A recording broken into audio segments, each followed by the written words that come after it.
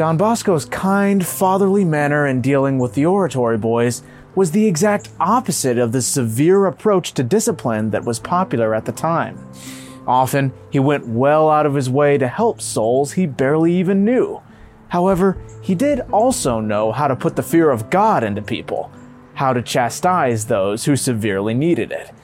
I'll be telling 2 stories today that illustrate both sides of this incredible man. He was a multifaceted diamond of sanctity, showing both mercy and justice. You're watching The Miracles and Prophecies of St. John Bosco, a project of America Needs Fatima.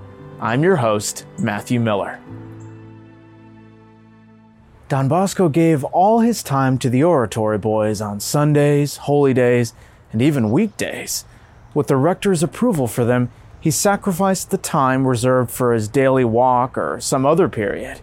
He went everywhere, into public squares, streets, and workshops to invite youthful workers to the oratory. On Sundays, these worker boys were left all alone and were wont to fritter away their meager wages on amusements. Don Bosco knew from experience that this laxity could lead to much evil and cause even the good to stray and become a danger of scandal to others. He particularly sought youngsters who, coming from afar, didn't know what church to attend and had no friends. Whenever he found that one of his boys was unemployed or was working under a harsh master, he quickly found him either a different occupation or a better employer. Not content with these efforts, Don Bosco went almost daily to visit the boys in stores and factories or at construction sites. He always had a kind word, a question, a sign of affection, or a small gift for them, leaving them filled with indescribable joy. "At last, someone cares for us," the boys exclaimed. One day, near the city palace, Don Bosco met with a young man from his oratory who was returning from shopping.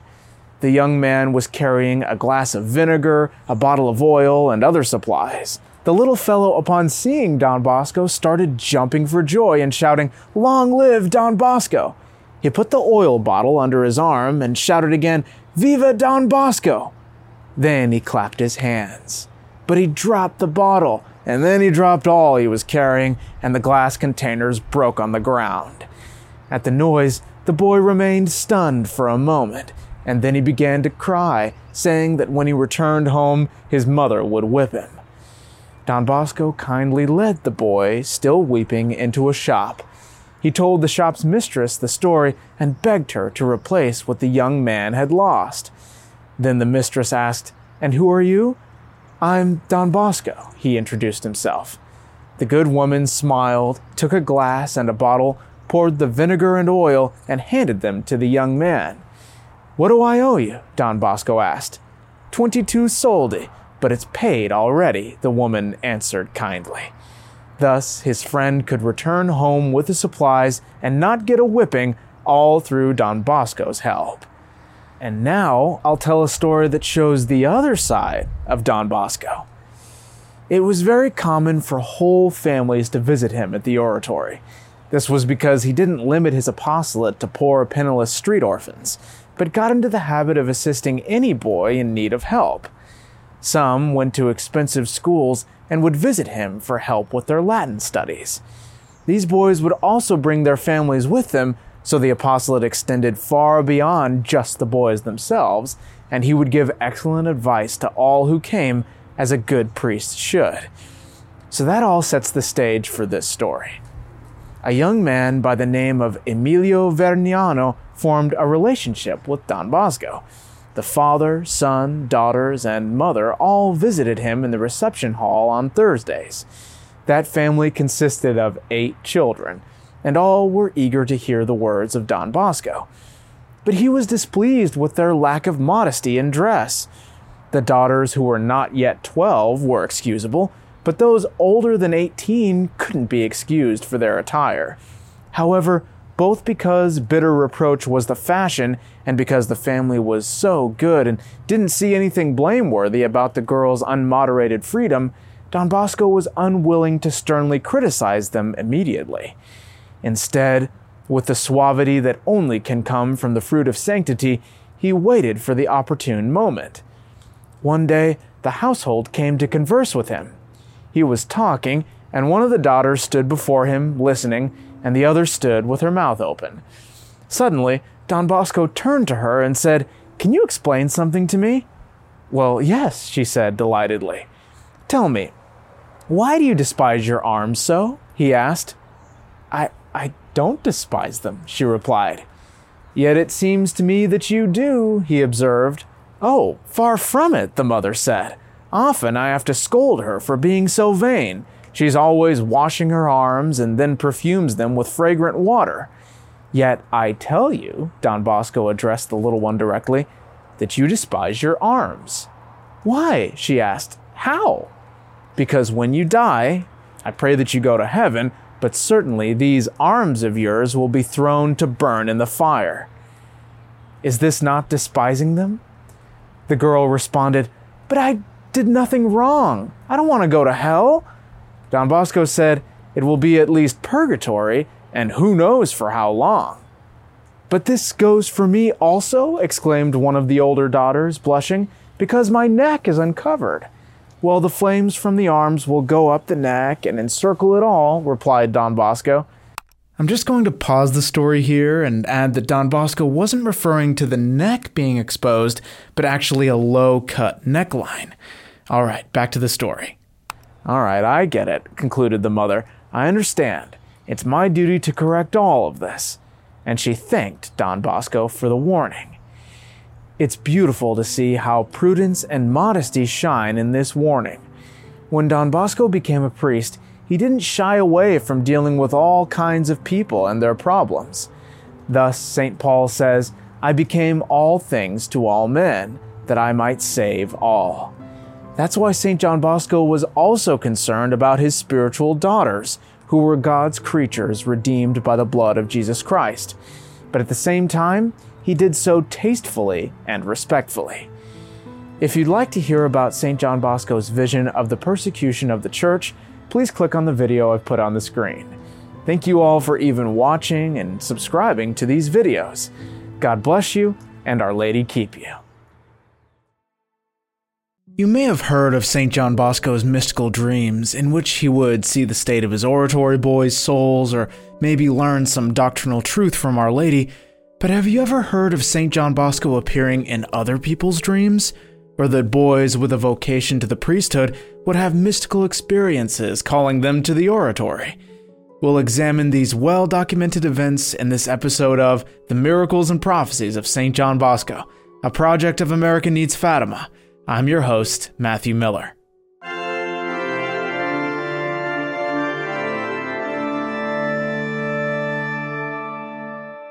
First, I'd like to tell a story where St. John Bosco recruited a young man through strictly natural means of apostolate, because that was the method he normally used and was very good at it.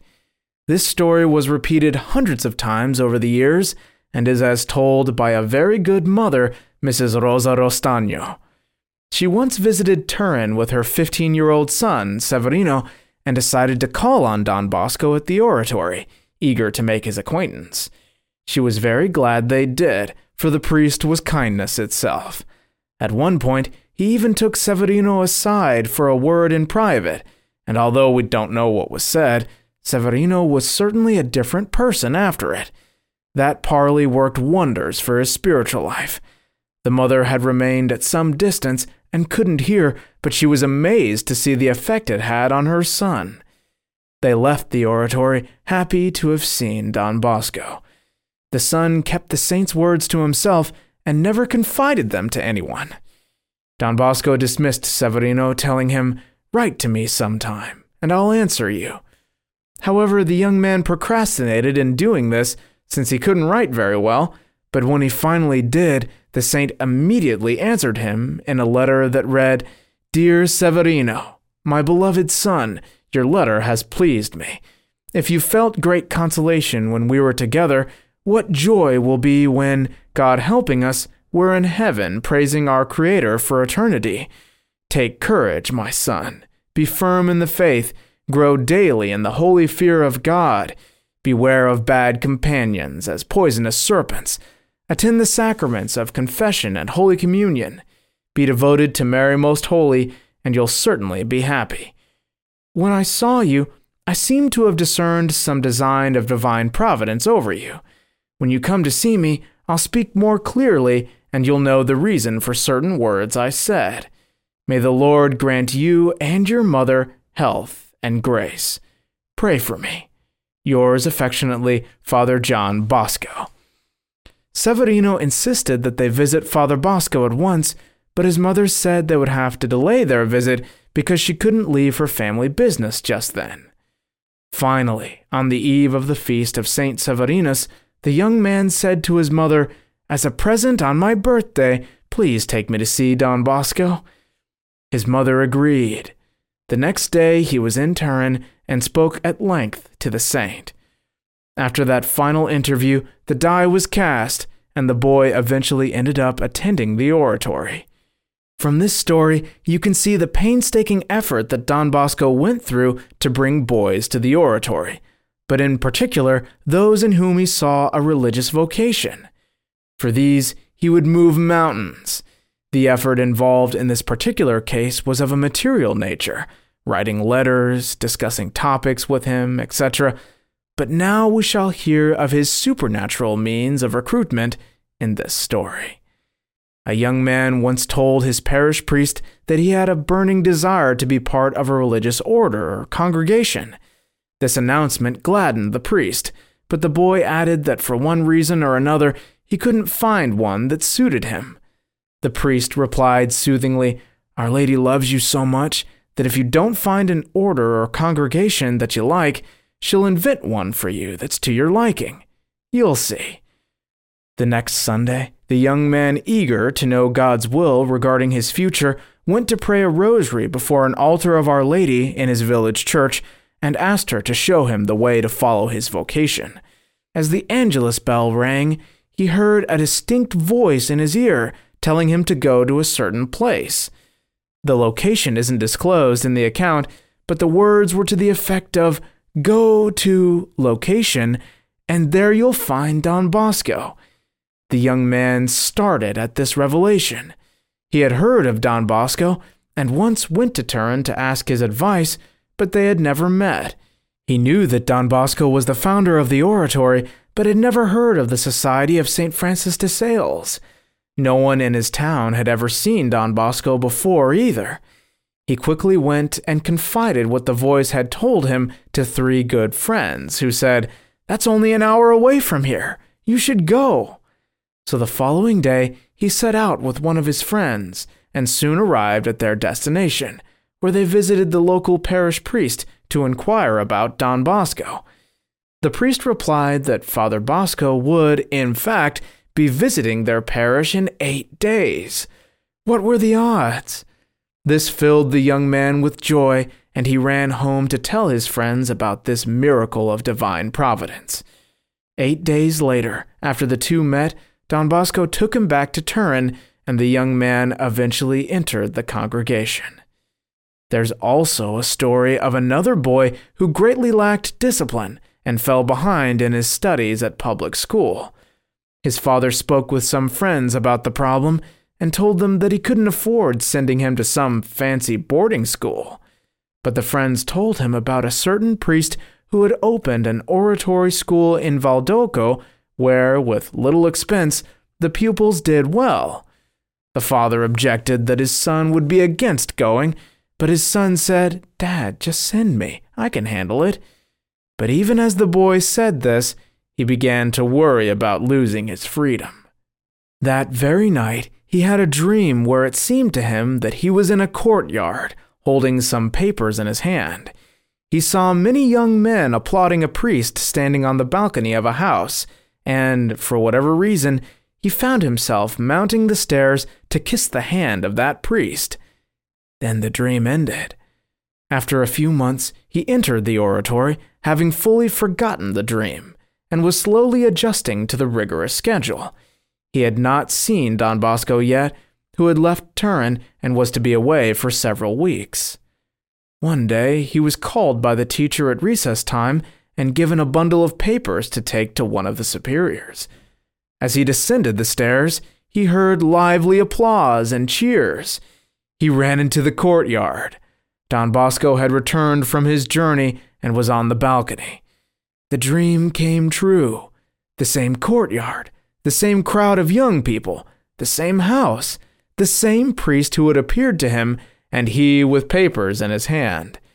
Remembering the dream and wanting it to be entirely fulfilled, he went up on the balcony and kissed Don Bosco's hand. But he wasn't the only one St. John Bosco appeared to in a dream. Another young lad wrote, "When I was about 10 years old, I had been worried and concerned for my future for several days in a row. While sleeping, I saw a priest standing at the gate of a magnificent garden. I approached the gate. The priest took me by the arm and invited me to enter, saying, 'Here you will spend the rest of your life.' That dream made such an impression on me that, for quite some time after that, I lived recollected, devout, and went to church frequently. Several years passed, and that scene was still vivid in my mind. When I then came to the oratory, I saw the priest in the dream, and I soon understood the garden to be our Salesian society." But were these mere fantasies produced from the minds of these young men? Remember, they were all born and raised in entirely different provinces and with no connection to each other, yet they were all led to their vocation. These boys received holy ordination and persevered resolutely for many years, working among the youth entrusted to them by Don Bosco himself. Now, did Don Bosco know that these supernatural events were calling his boys to the oratory? Did he himself bilocate to appear in these visions? Or was it just the Blessed Virgin Mary herself that did the recruiting? I don't think we'll ever know. But the thing that we can all be sure of is that God wanted those young men to join the oratory, and that for them it was the ark of their salvation. Thank you all for watching and subscribing, and if you'd like to hear how Don Bosco educated Catholic girls on modesty, please click the video I've put on the screen. God bless you, and Our Lady keep you.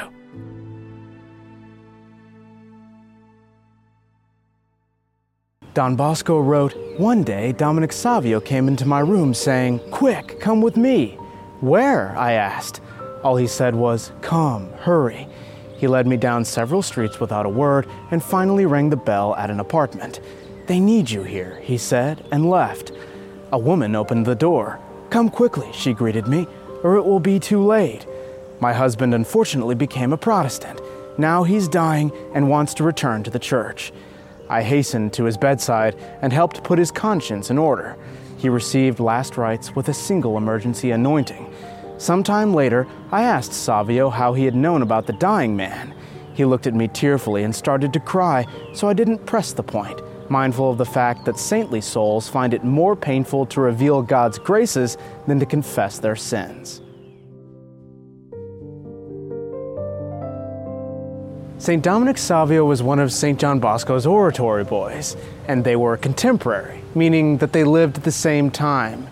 They knew each other very well, so well, in fact, that St. John Bosco even wrote a book about him, and it's from this book that we learn of Dominic Savio's prophetism. He had many visions concerning the persecuted church in England, and even foretold his own death, which is the subject of today's episode of The Miracles and Prophecies of St. John Bosco, a project of America Needs Fatima. I'm your host, Matthew Miller.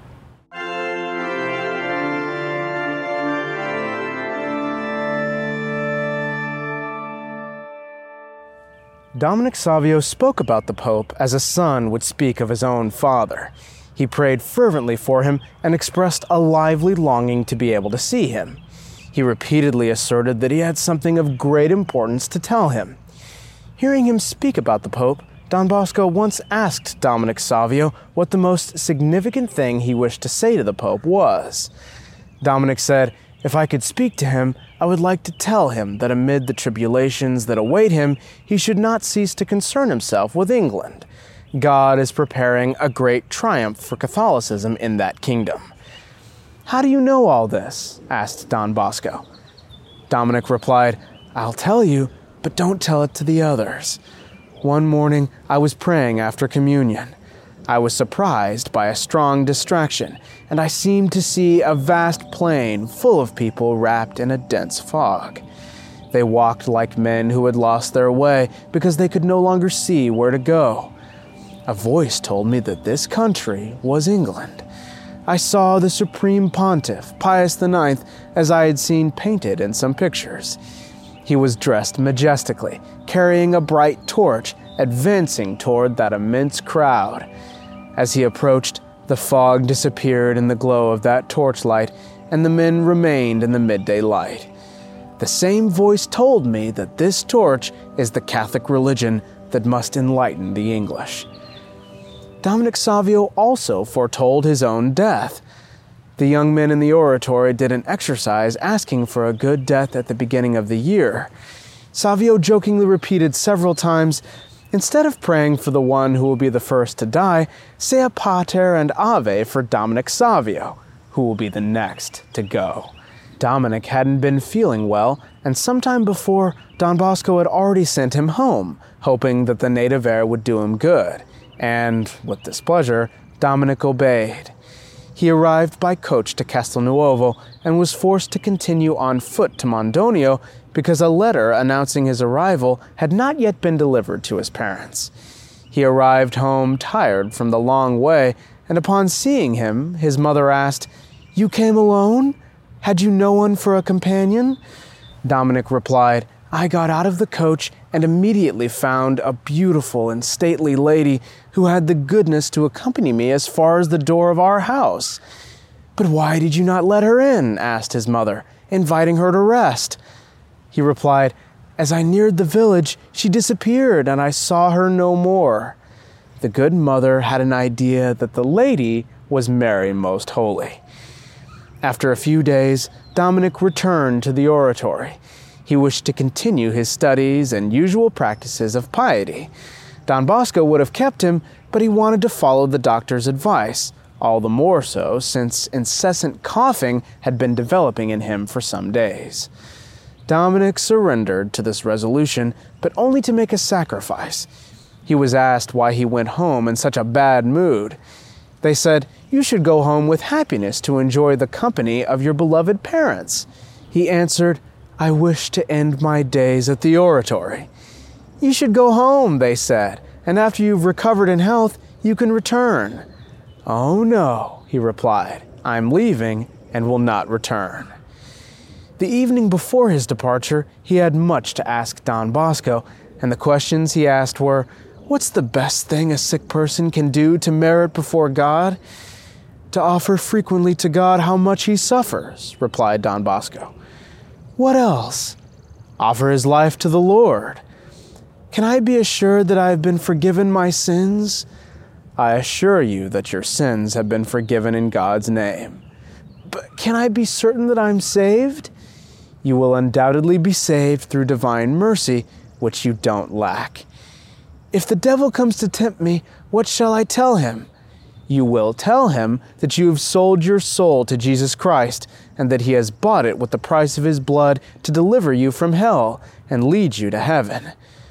"From heaven, will I be able to see my oratory companions and my parents?" "Yes, from heaven you'll see all the affairs of the oratory. You'll see your parents, the things that concern them, and other things 1,000 times even more beautiful." "Will I be able to come and pay them some visits?" "You may come as long as it's for the glory of God." He kept asking many questions, and he seemed like someone who already had one foot on the gate of heaven and wanted to inquire about the things within it before entering. On the morning of his departure, he joined his companions in the exercise of the good death with great devotion. Then he talked with them one by one, giving each a word of advice. He spoke to the confreres of the Society of the Immaculate Conception, and with the most animated expressions encouraged them to observe the promises made to Mary Most Holy constantly and to place the liveliest confidence in her. At the moment of departure, he called Don Bosco and told him, "Since you don't want this carcass of mine, I'm obliged to take it to Mondonio. It would only be a few days, then it'll be all over. Nevertheless, God's will be done. If you go to Rome, remember to tell the Pope about England. Pray I may have a good death, and I'll see you again in heaven." He asked Don Bosco if he could receive the plenary indulgence at the hour of death, the blessing that Don Bosco had obtained from the Pope, and kissed Don Bosco's hand for the last time. When he reached home, the doctor judged him to be suffering from inflammation and bled him. The doctor and his relatives thought that the illness had improved, but Dominic judged differently. Guided by the thought that it's better to receive than lose the sacraments, he called his father. "We should consult the heavenly physician. I wish to confess and receive Holy Communion." He received Holy Viaticum with the fervor of a seraphim.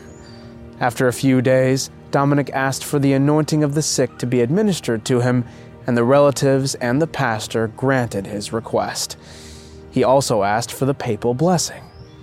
Armed with all the comforts of holy religion, he experienced a heavenly joy that can't be described. It was the evening of March 9th, and those who heard him speak and beheld his face thought that he was resting. No one suspected that he was on the verge of death. An hour and a half before he died, the pastor visited him and was happy to hear him commend his soul to God. Dominic clasped and kissed the crucifix in his hands and prayed fervent ejaculations expressing the keenest desire to go to heaven.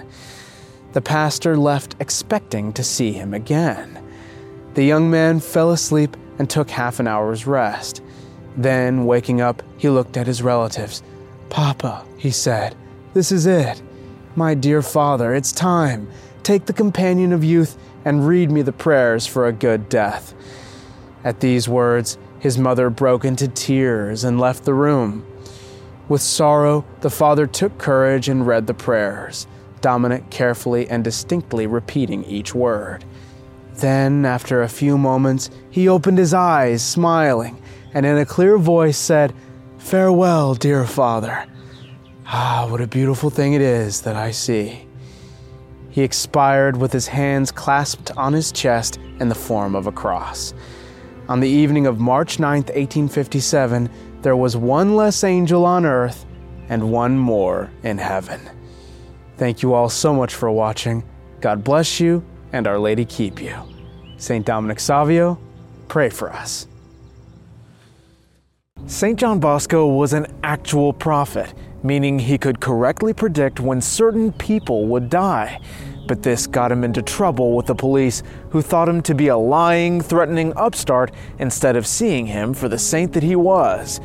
We'll hear how Don Bosco proved his prophetism to a very suspicious detective from Turin in this episode of The Miracles and Prophecies of St. John Bosco, a project of America Needs Fatima. I'm your host, Matthew Miller.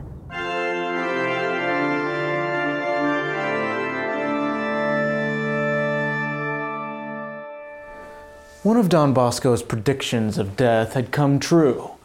In the first days of the school year, he had publicly told the young people to prepare to make peace with God, for one of their number would pass into eternity before Christmas. This recommendation caused panic among the new pupils. Many wanted to return to their families, and some families learned of this prediction from their children.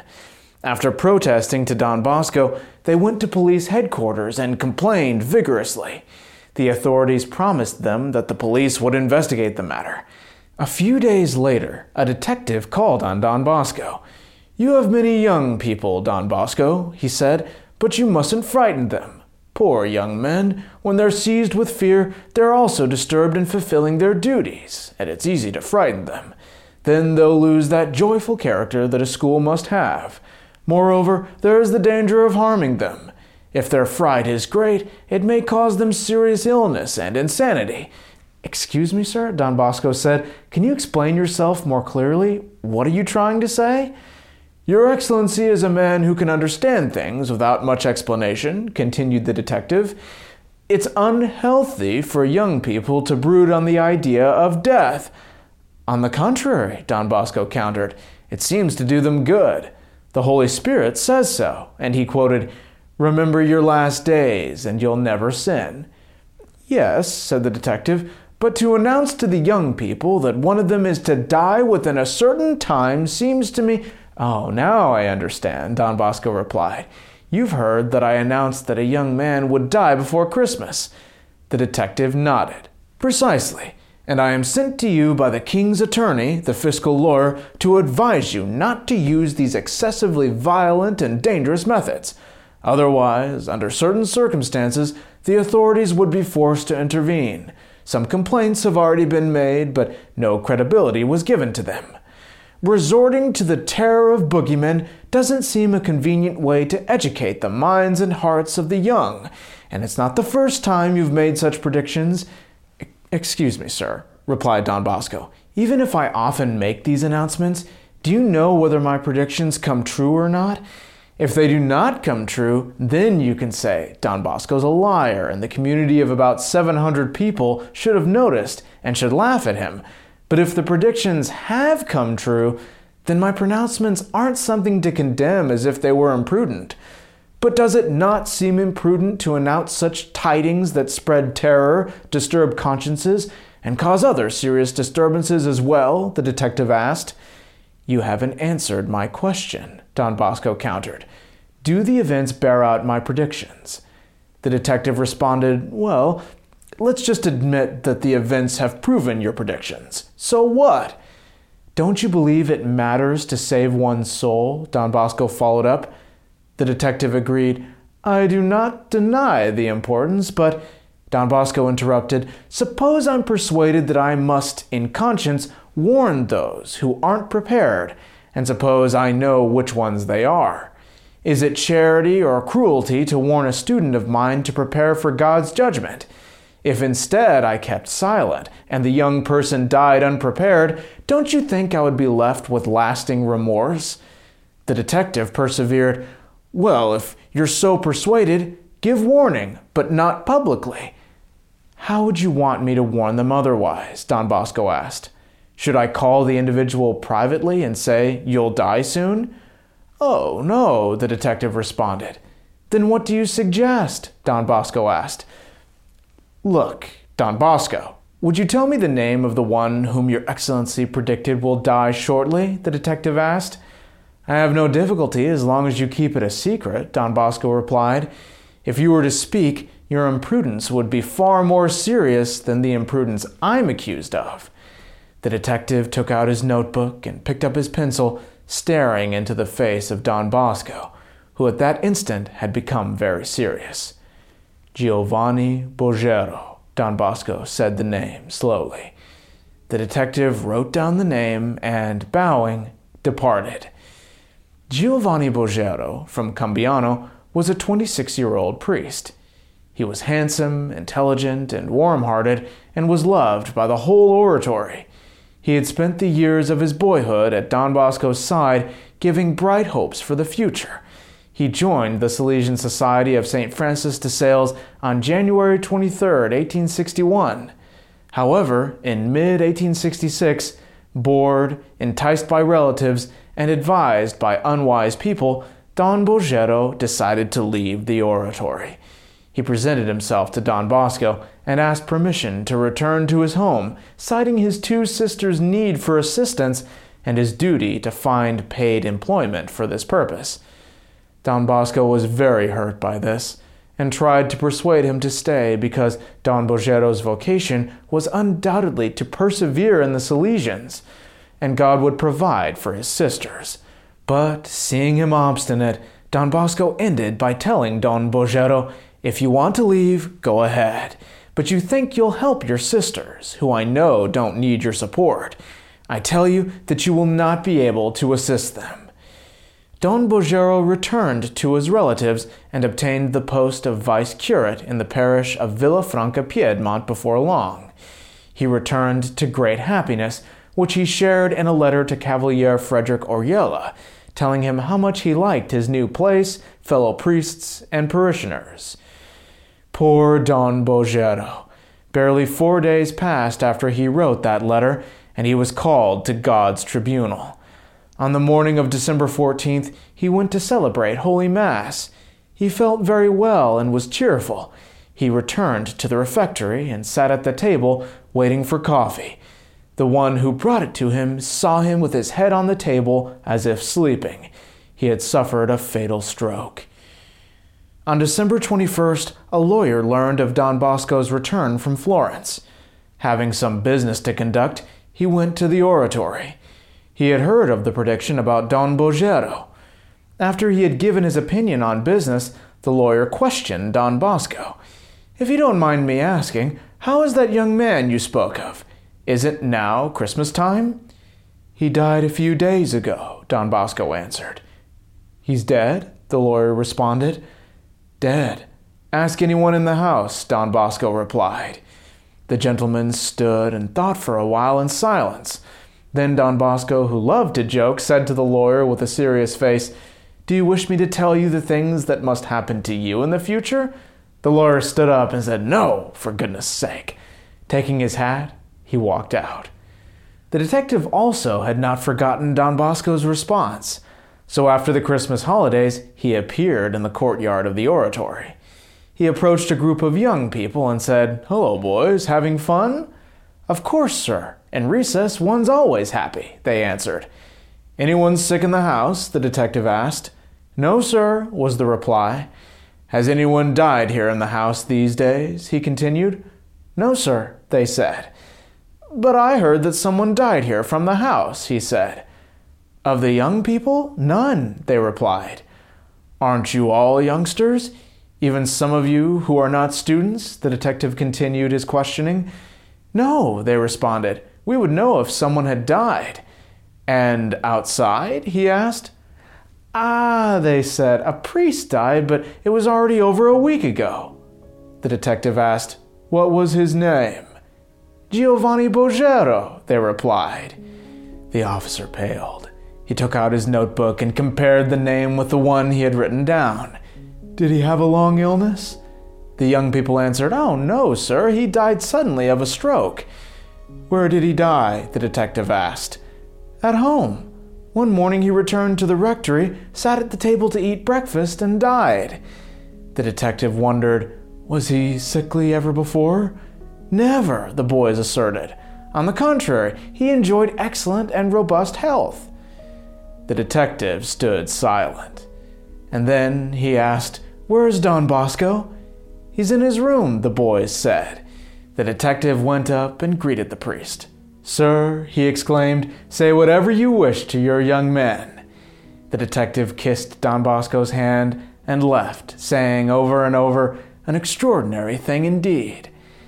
Thank you all for watching and subscribing, and if you'd like to hear about how Don Bosco appeared in a young man's dream summoning him to the oratory so that he could follow his priestly vocation, please click on the video I've put on the screen. God bless you, and Our Lady keep you.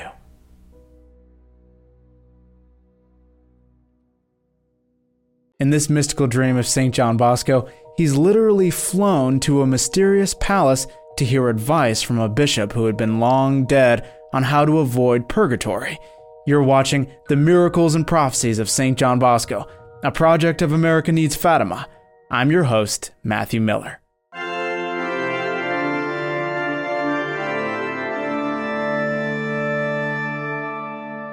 Don Bosco spoke to the whole community after evening prayers. He said, "Last night, not being able to sleep, I began thinking about the existence of the soul, how it was made, in what way it could speak in the afterlife while separated from the body. How could it transport itself from one place to another? How would we be able to know one another after death, since we exist only as pure spirits?" And the more I thought about this, the more obscure the mystery became in my mind. So, while thinking about this and similar ideas, I fell asleep and seemed to be traversing countries unknown to me.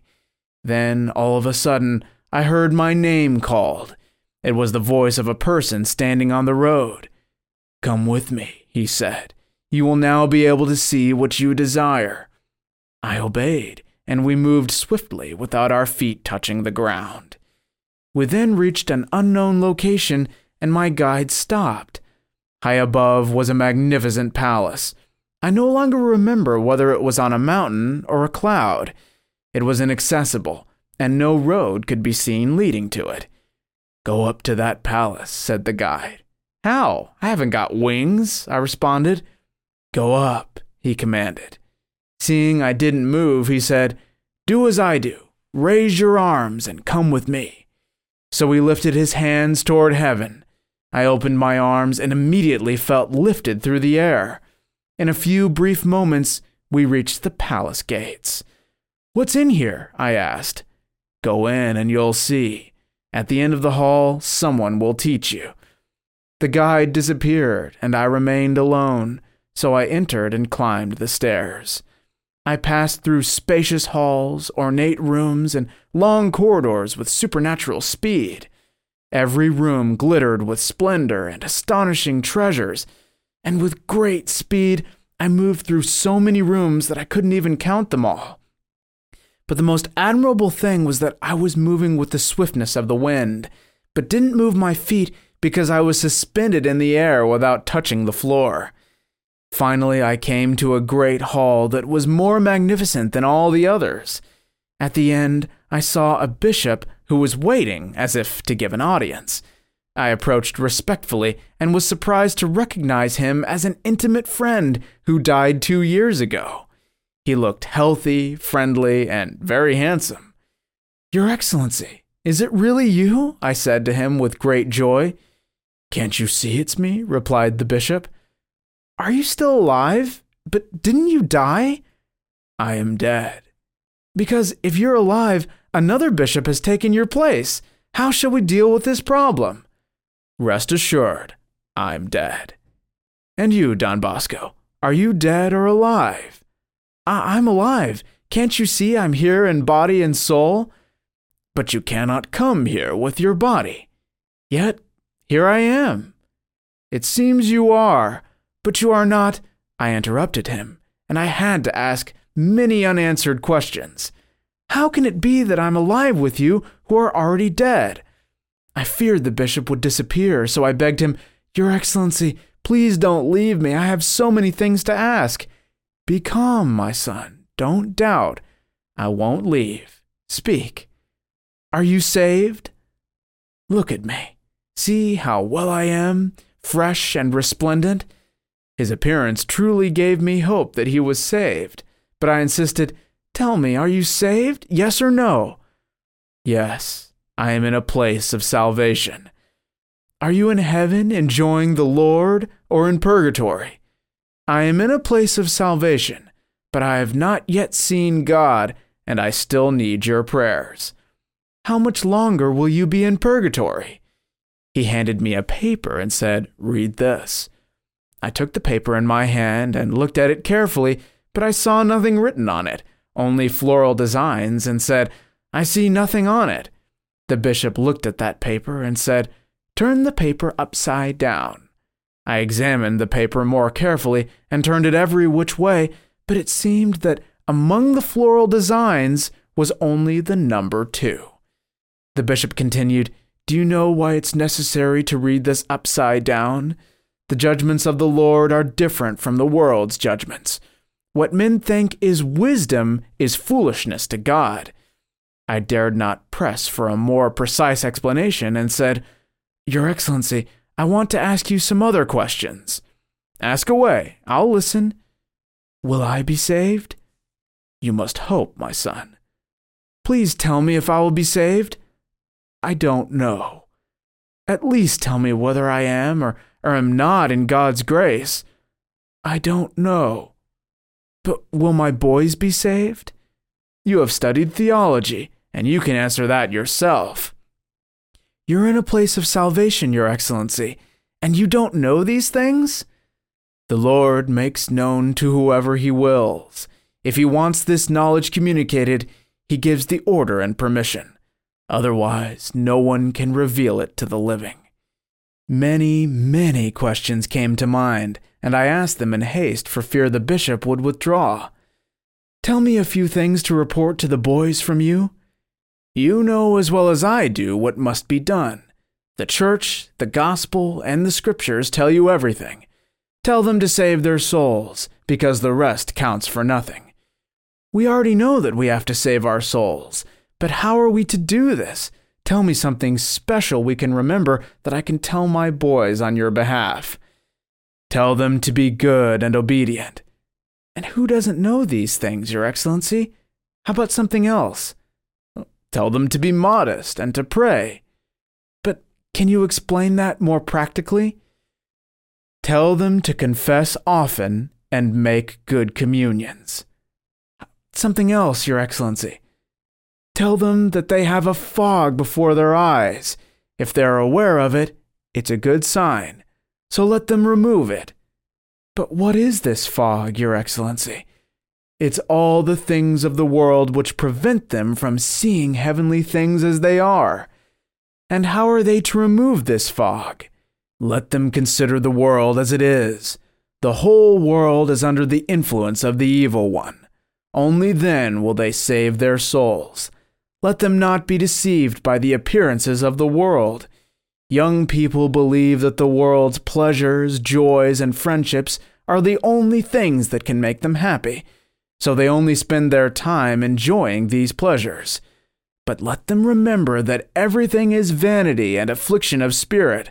Let them form the habit to see the things of the world not as they appear, but as they are. But what causes this fog, Your Excellency? The virtue that shines brightest in heaven is purity, so the sin of immodesty and impurity mainly produce this darkness and fog. It's like a very dense black cloud that takes away sight and prevents young people from seeing the precipice to which they are speedily heading. Tell them to persevere in the virtue of purity jealously. The pure shall flourish like the lily. At this, Don Bosco asked, "What does it take to preserve purity? Tell me, and I will announce it to my dear boys." The bishop responded, 4 things: prayer, obedience, avoiding idleness, and flight from worldly things. Nothing else? Prayer, avoiding idleness, obedience, and flight from worldly things. Insist on it. That is enough. I still wanted to ask many things, but none came to mind, unfortunately. So as soon as the bishop had finished speaking, I was eager to tell you the advice he had given me, so I left that great hall quickly and ran to the oratory. I flew with the swiftness of the wind, and in an instant I was at the door of the oratory. When I arrived, I stopped and thought, why didn't I stay longer with the bishop? I would have had even better clarifications. I was wrong to let such a good opportunity escape me. I could have learned so many more good things. I turned to go back, but bumped my knee into something, and I awoke. Remember that this is a dream like all other dreams, and as far as you're concerned, it needs no explanation. We're still quite imperfect, and have remnants of sin to atone for, and habits to give up. So even though we've gone to confession many times, we still must atone for our sins. Therefore, purgatory is the perfect place that God in His mercy has created to purify us. Thus, Don Bosco finished his extraordinary speech to his community. Thank you all so much for watching, and if you'd like to watch a playlist of all the dreams that we've performed on this channel, please click on the link I've put on the screen. God bless you, and Our Lady keep you. Did you know that St. John Bosco did apostolate with young men in prison? In this story, he manages to take 300 of them out for a hike. You're watching The Miracles and Prophecies of St. John Bosco, a project of America Needs Fatima. I'm your host, Matthew Miller.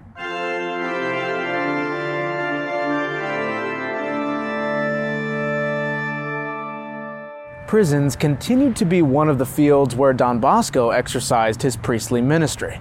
But among these places of punishment, there was one for which he had special affection, La Generala in Turin. La Generala was, and still is, a correctional facility for juvenile offenders, either handed over by their relatives for correction or even condemned by the police councils or the courts for some more or less serious crime. Many inmates came from parents who cared little or nothing for their children's upbringing. Some had parents who were already incarcerated, and a few were orphans who had gotten into trouble with the police.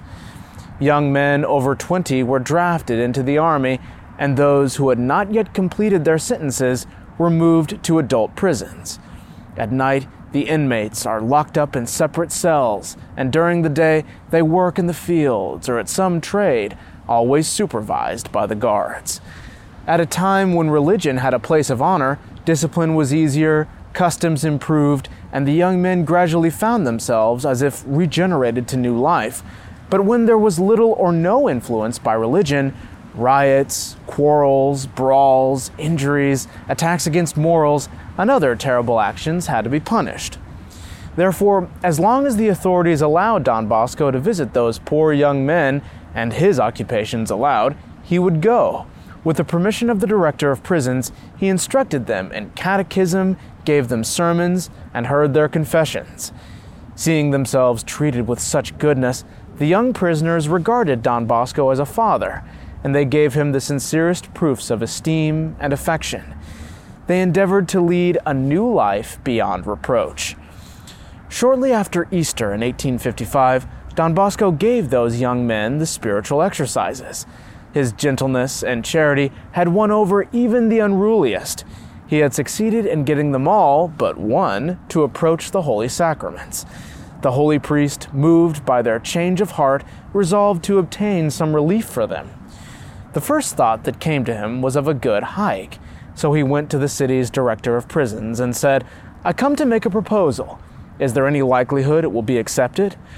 "We will do all we can to please you, for your influence on our prisoners has been of great help to us," replied the officer.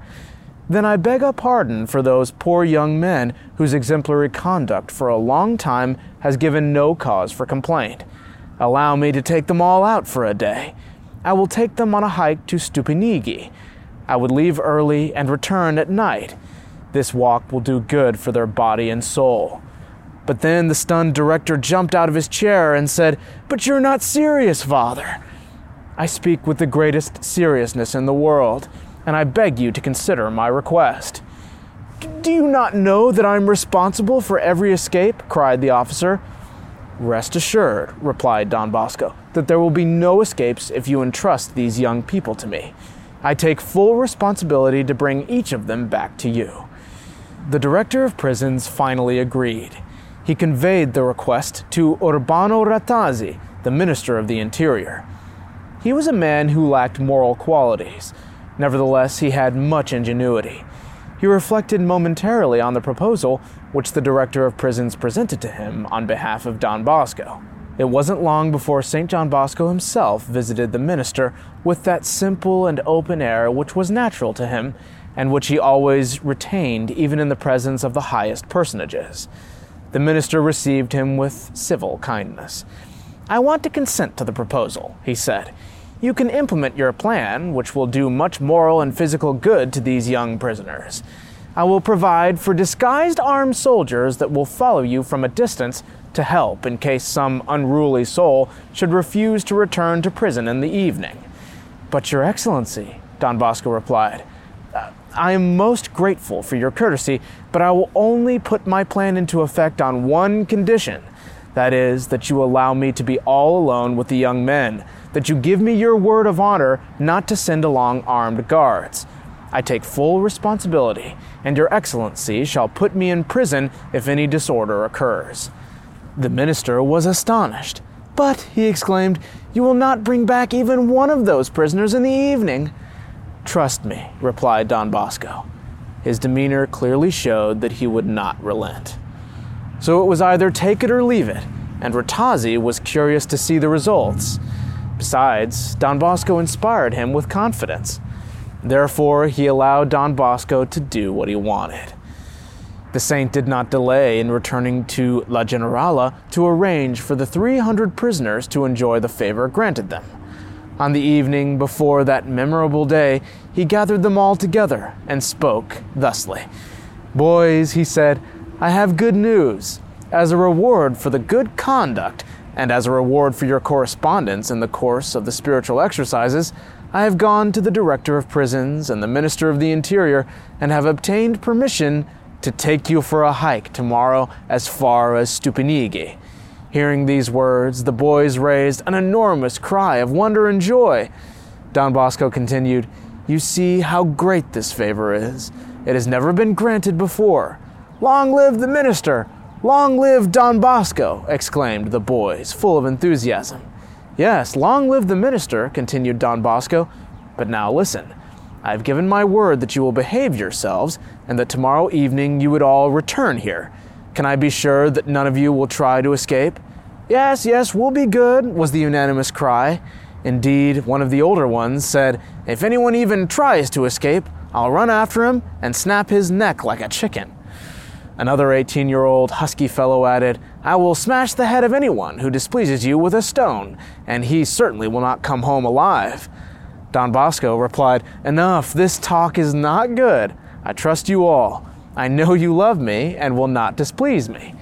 Note that the city of Turin will have its eyes on us tomorrow. If anyone misbehaves, we'll all be in trouble. I would be in more trouble than anyone else because I asked for and obtained this favor for you. You'll be caught after a few hours. At most, after a day or two, you'll be arrested again and put in a harsher prison. On the other hand, if you all conduct yourselves well and return without causing any problems in the evening, perhaps you may enjoy similar outings from time to time. But all these are earthly considerations. There is one that is more important. You have recently promised God to be good and never offend him again.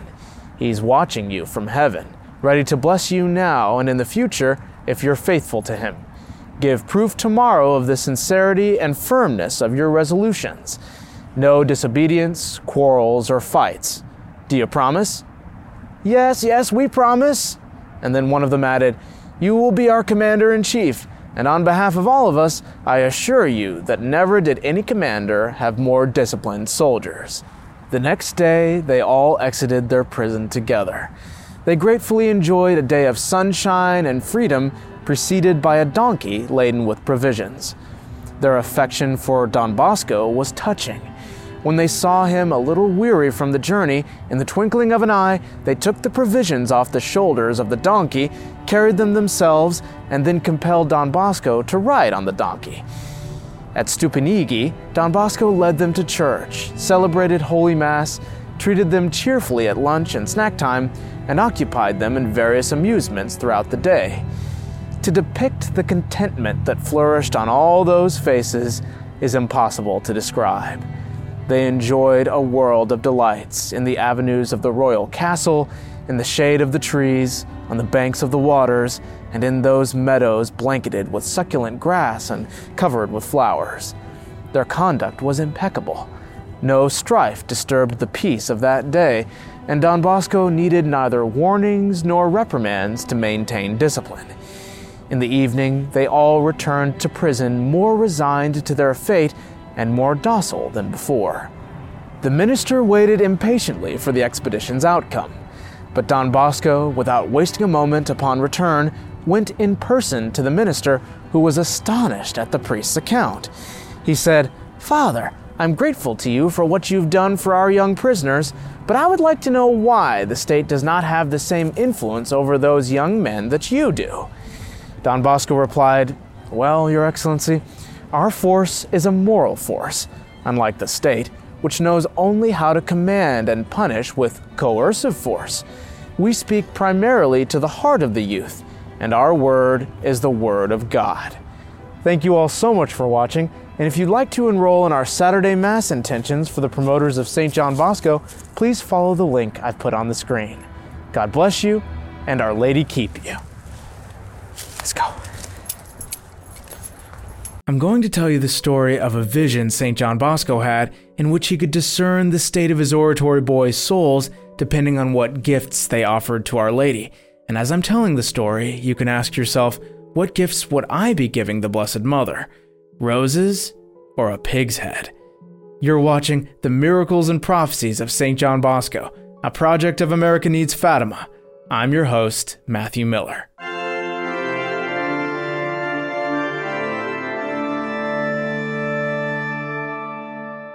In the month of May, Our Lady was honored at the Oratory School by the whole community in a unique way.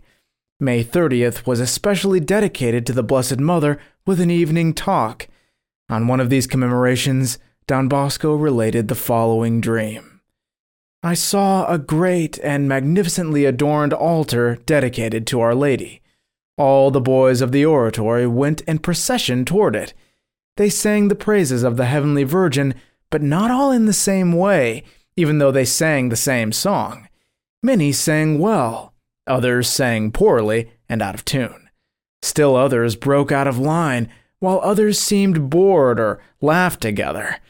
However, everyone offered gifts to Mary. They brought bouquets of all sizes. They had roses, carnations, violets, and other flowers. I was horrified to see that some brought the Virgin strange gifts, such as a pig's head, a cat, a plate of toads, a rabbit, a lamb, or other bizarre offerings. A handsome young man with wings stood before the altar. He was perhaps the guardian angel of the oratory. As the young men offered their gifts, the angel received them and placed them on the altar. The first boys offered magnificent bouquets, and the angel placed them on the altar without saying anything. Other bouquets had spoiled flowers that he threw away and then reassembled and put on the altar afterward. Bouquets with odorless flowers such as dahlias, camellias, etc. were also removed. The angel removed other flowers with thorns and nails. A boy came with a pig's head. The angel said to him, "How dare you offer this gift to the most sacred Virgin? Do you know what swine represents? It symbolizes the ugly vice of impurity. Mary, who is all pure, can't tolerate this sin. Step aside. You're not worthy to stand before her." Others presented a cat. The angel said to them, "How dare you bring Mary these gifts?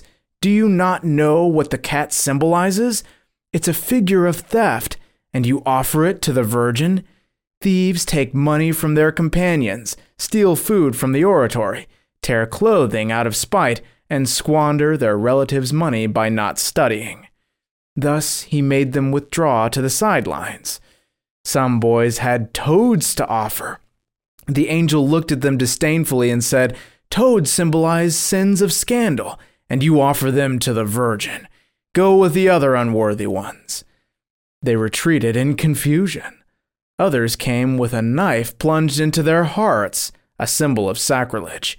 The angel asked them, "Do you not see that you have death in your soul? You are now alive only by the mercy of God. Otherwise you would be in hell. For pity's sake, have that knife removed." They too were rejected. Gradually, all the other young men approached. Some offered lambs, rabbits, fish, nuts, and grapes.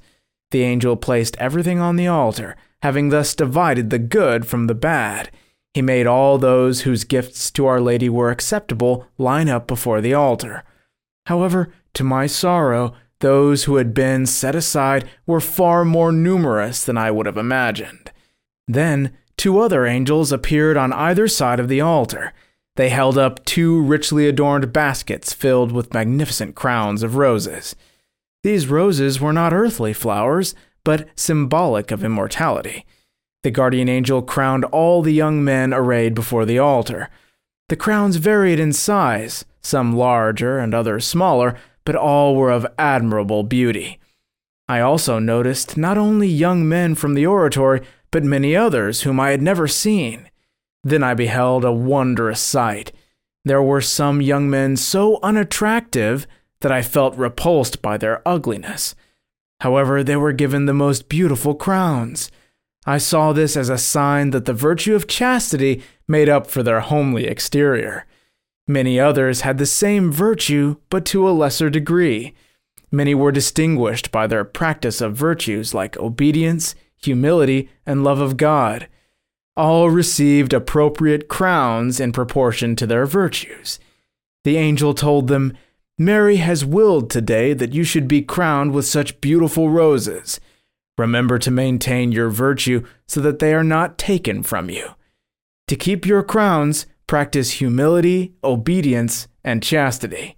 These 3 virtues will always make you acceptable to Mary and, one day, will make you worthy to receive crowns infinitely more beautiful." Then the young men began to intone the hymn Ave Maris Stella. After the first verse, they left in single file singing the song. I was amazed. I followed them for a while, and then went back to see the young men the angel had set aside, but I couldn't find them. I know which ones were crowned and which ones were cast away. I will tell the individuals so that they may bring the virgin gifts that she will accept. I have a few observations. The first one is that they all brought flowers to the Virgin, which had many qualities. However, I noticed that all of them had thorns. The thorns symbolized disobedience. It includes things like keeping money and not wanting to hand it over to the prefect for safekeeping, asking permission to go to one place and then going to another, going to class late, eating secret snacks, and going to other people's dormitories when forbidden.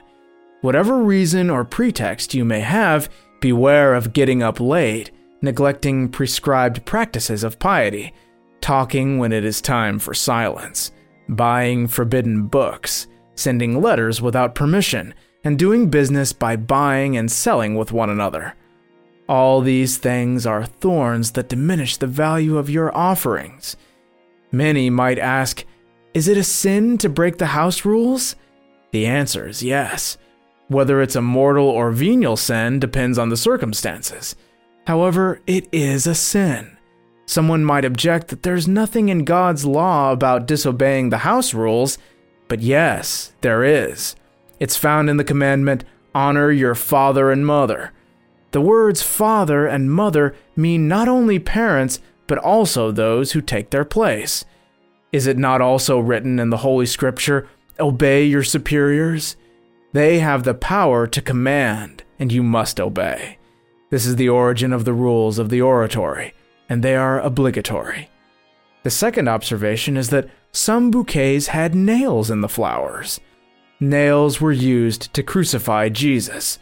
But how can that be? We offend God by always starting with the small things and then working up to the big ones.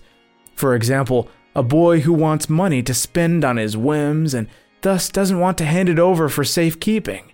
Then he sells his school books and ends up by stealing money and stealing other belongings from his companions. This is the way he falls into mortal sin. This is how the nails were found in those bouquets. The third observation is that many young men had rotten flowers or beautiful ones with no scent among the fresh and fragrant flowers in their bouquets. These rotten flowers signified good works done in mortal sin and thus without merit. The scentless flowers are good works done for human ends, such as ambition or pleasing one's masters and superiors. The angel rebuked them for daring to bring such offerings to Our Lady. He sent them back to rearrange their bouquet. These boys withdrew, undid the bouquets, and removed the spoiled flowers. Having rearranged the flowers, they would tie them up as before and bring them back to the angel, who accepted and placed them on the table. Each boy came as soon as he was ready. Some came sooner and others later. However, each returned his bouquet and went with those who received crowns. In this dream, I saw all that was and will be regarding my boys, both past and future. I've already spoken to many. I will talk to others later. In the meantime, you should give the Heavenly Virgin gifts that never have to be refused. So Don Bosco ended the narration of his dream. And if you'd like to hear some more of his dreams on this channel, please click on the link to the playlist I've put on the screen. God bless you, and Our Lady keep you. St. John Bosco was a prodigious writer. Looking at his mountain of literary work, it boggles the mind that he had the time to pen all those articulate books and pamphlets, including a catechism titled A Catholic Instructed in His Religion. It taught the faith in the form of a story about a father conversing with his children about a variety of Catholic topics. We'll be going over his chapter on the schism of the Greek and Russian Orthodox churches from the one Holy Roman Catholic Church in this episode of The Miracles and Prophecies of St. John Bosco, a project of America Needs Fatima. I'm your host, Matthew Miller.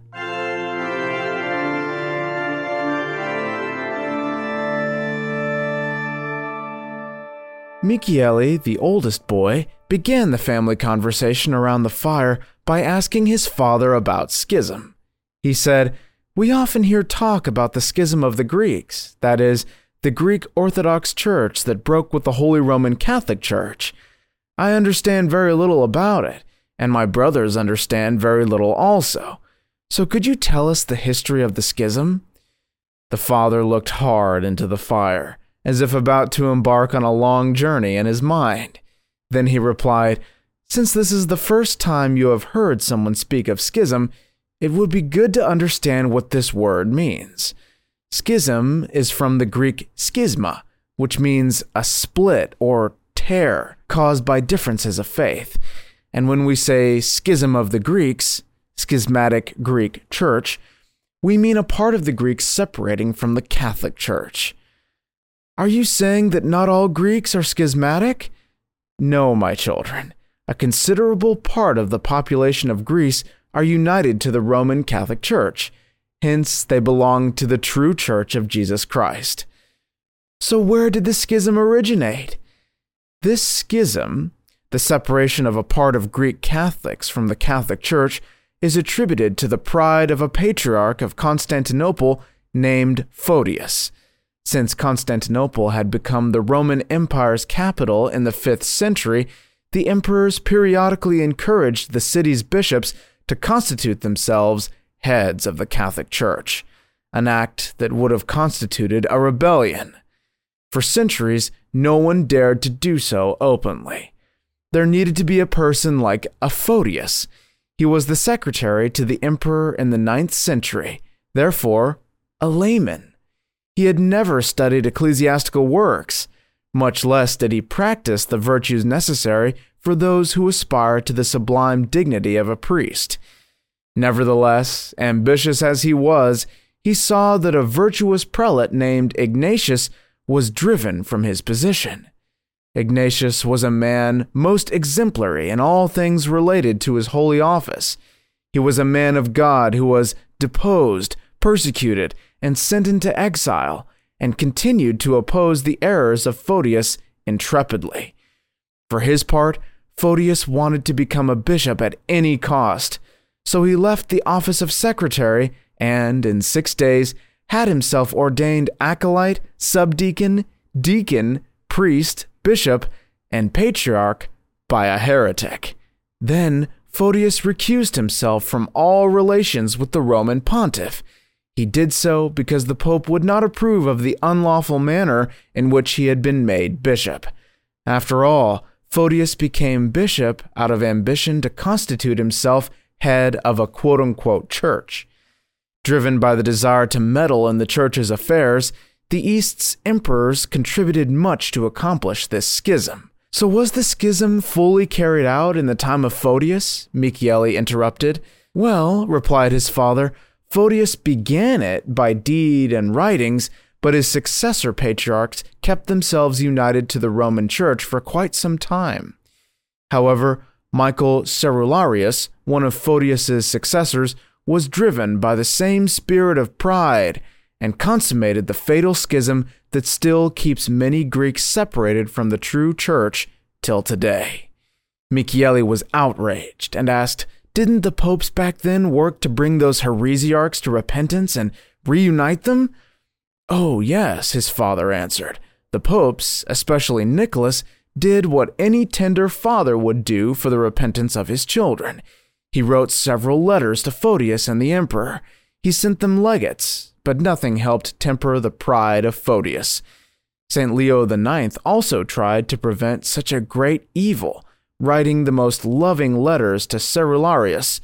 He also tried to send 2 legates to Constantinople to discuss these matters with him. Still, the patriarch refused to receive them and died obstinately. There were even 2 ecumenical councils that were celebrated in an attempt to reunite the Greeks with the Roman Church, one in Lyon, France in the 13th century, and the other in Florence, Italy in the 15th century. But it wasn't long after the Greek prelates returned to their countries that they fell back into old errors. "That's terrible," said Michele sadly. "What are the main errors of the schismatic Greeks anyway? Why did they split?" "Well, at the beginning of the schism," his father began, "the primary error of the Greeks consisted in not recognizing the religious authority established by God in the Roman pontiff. Instead, they became schismatics and fell into all sorts of other errors, and even went so far as to deny purgatory and the divinity of the Holy Spirit." "Well, with all this splitting going on," Michele said, "I find it hard to believe that the Greek church of today still holds the same unity of faith it had at the beginning of the schism." "Definitely not," the father exclaimed. "When a group separates itself from the Church of Jesus Christ, it can't preserve unity of doctrine. It becomes similar to a branch separated from the trunk of a tree. Therefore, those who enjoyed the bond of faith and separated themselves from the Roman Church for centuries no longer have the same heads, sacraments, or rites. For example, Russia follows the schismatic Greek Church. Still, the Tsar is the head and supreme judge of all religious disputes."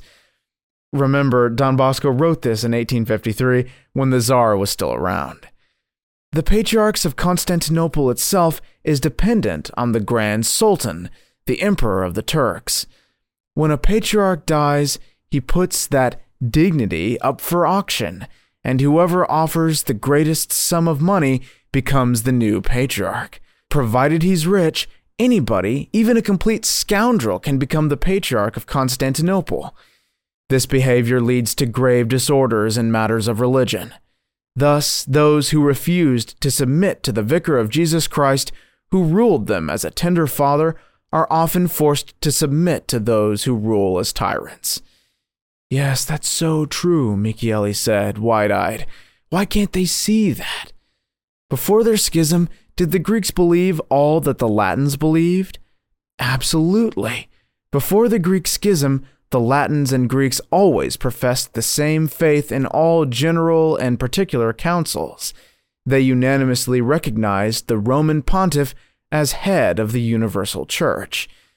But did the Catholics change anything about their religion after the Greek schism? No, nothing at all. Catholics believed the same truths before this schism and continued to believe and profess them to this day. Michele threw up his hands at this and said, "If nothing changed in the Catholic religion, the religion of Jesus Christ, then obviously all the change was on the side of the Greeks. They abandoned the true church." "I know," his father said, nodding and starting to rock his chair again. "It's what they call a self-evident truth. Nothing changed in the Roman Catholic Church. All the change was on the side of the schismatics back then, who separated themselves from Catholic unity, from the true Church of Jesus Christ." This chapter brings so much clarity to the situation. All I can say is, thank you, Don Bosco. And if you'd like to enroll in our Saturday Mass intentions for the promoters of St. John Bosco, please click on the link I've put on the screen. Thank you all so much for watching. God bless you, and Our Lady keep you.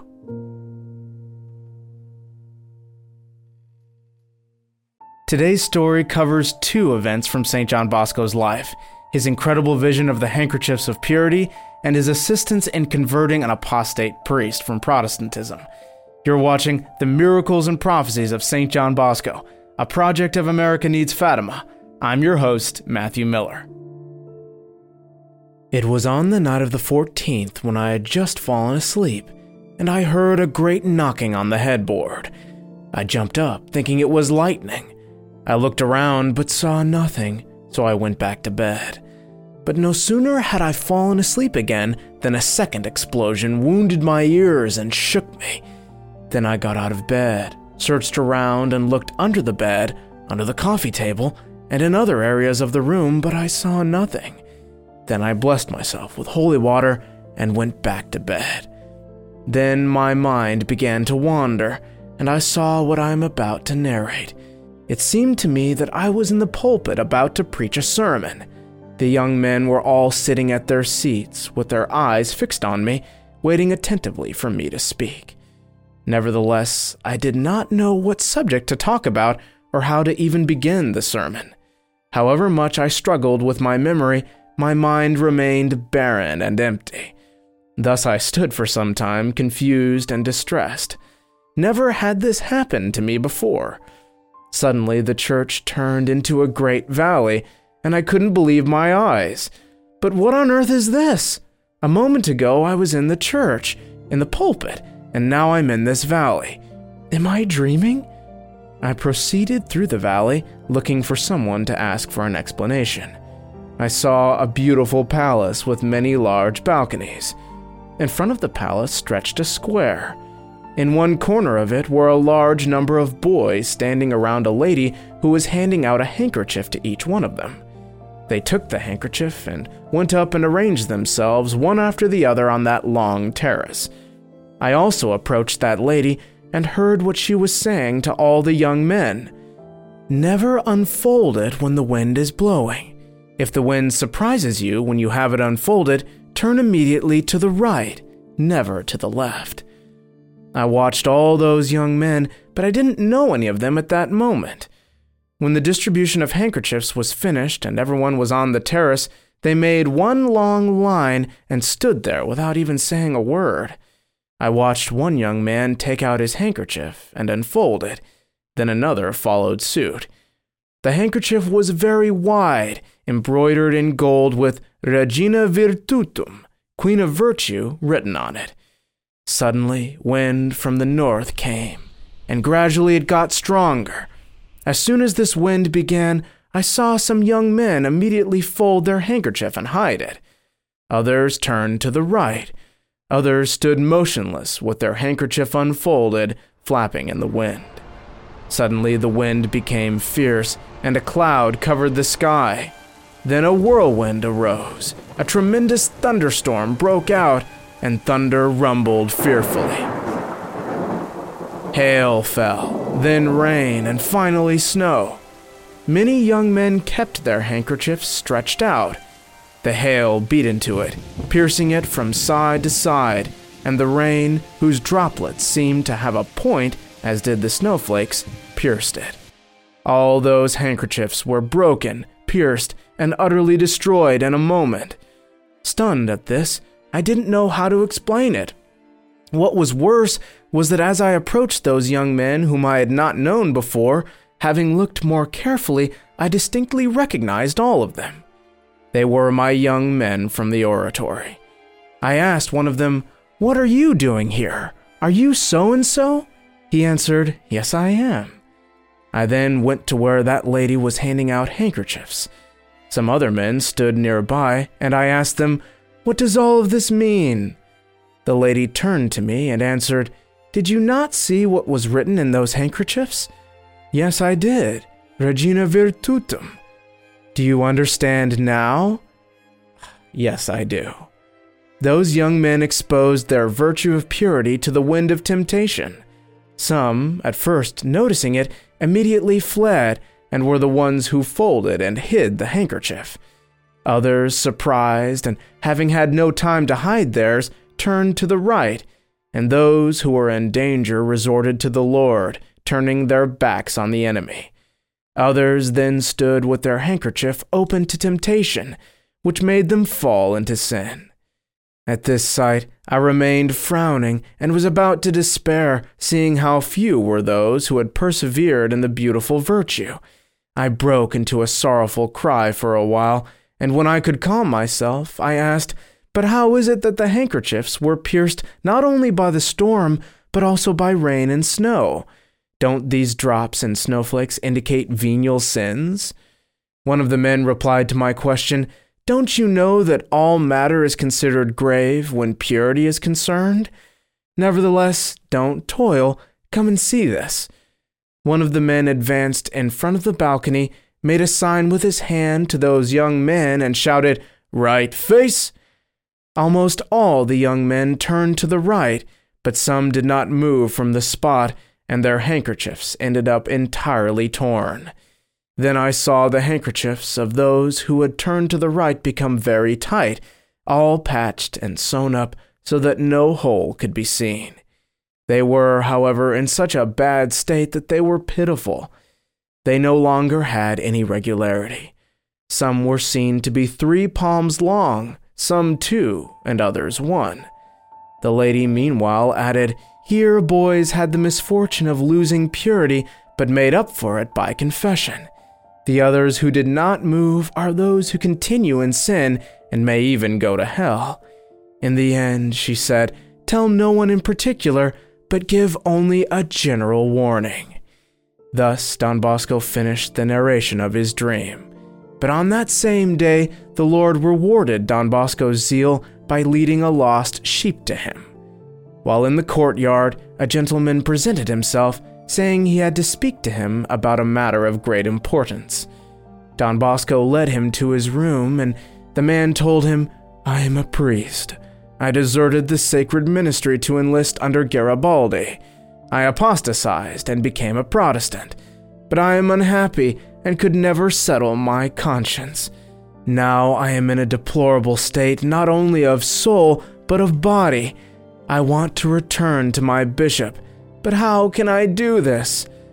Don Bosco knew this poor wretch by reputation and answered him, "Go ahead, the bishop has already been informed of everything and is ready to receive you. Do you have any money for your journey?" "I have not a penny," said the wretch. Don Bosco gave him money for the journey and a shirt to change into. That poor priest asked Don Bosco for a book. "Yes, gladly," Don Bosco said, "but all I have is the breviary." "But that's all that I desire," said the man. "How unhappy are those who stray from the path of heaven." From this story and from the dream, we see that even those in sin, the worst of sin even, can reconcile with our Lord. So let's not wait another minute to examine our conscience and seek peace with Him. Thank you all so much for watching, and if you'd like to enroll in our Saturday Mass intentions for the promoters of St. John Bosco, please click on the link I've put on the screen. God bless you, and Our Lady keep you. This is arguably one of the most important dreams or visions that God sent to St. John Bosco because it talks about the power of the Holy Rosary. And I think that after watching this video, you'll be encouraged to pray it every single day. You're watching The Miracles and Prophecies of St. John Bosco, a project of America Needs Fatima. I'm your host, Matthew Miller.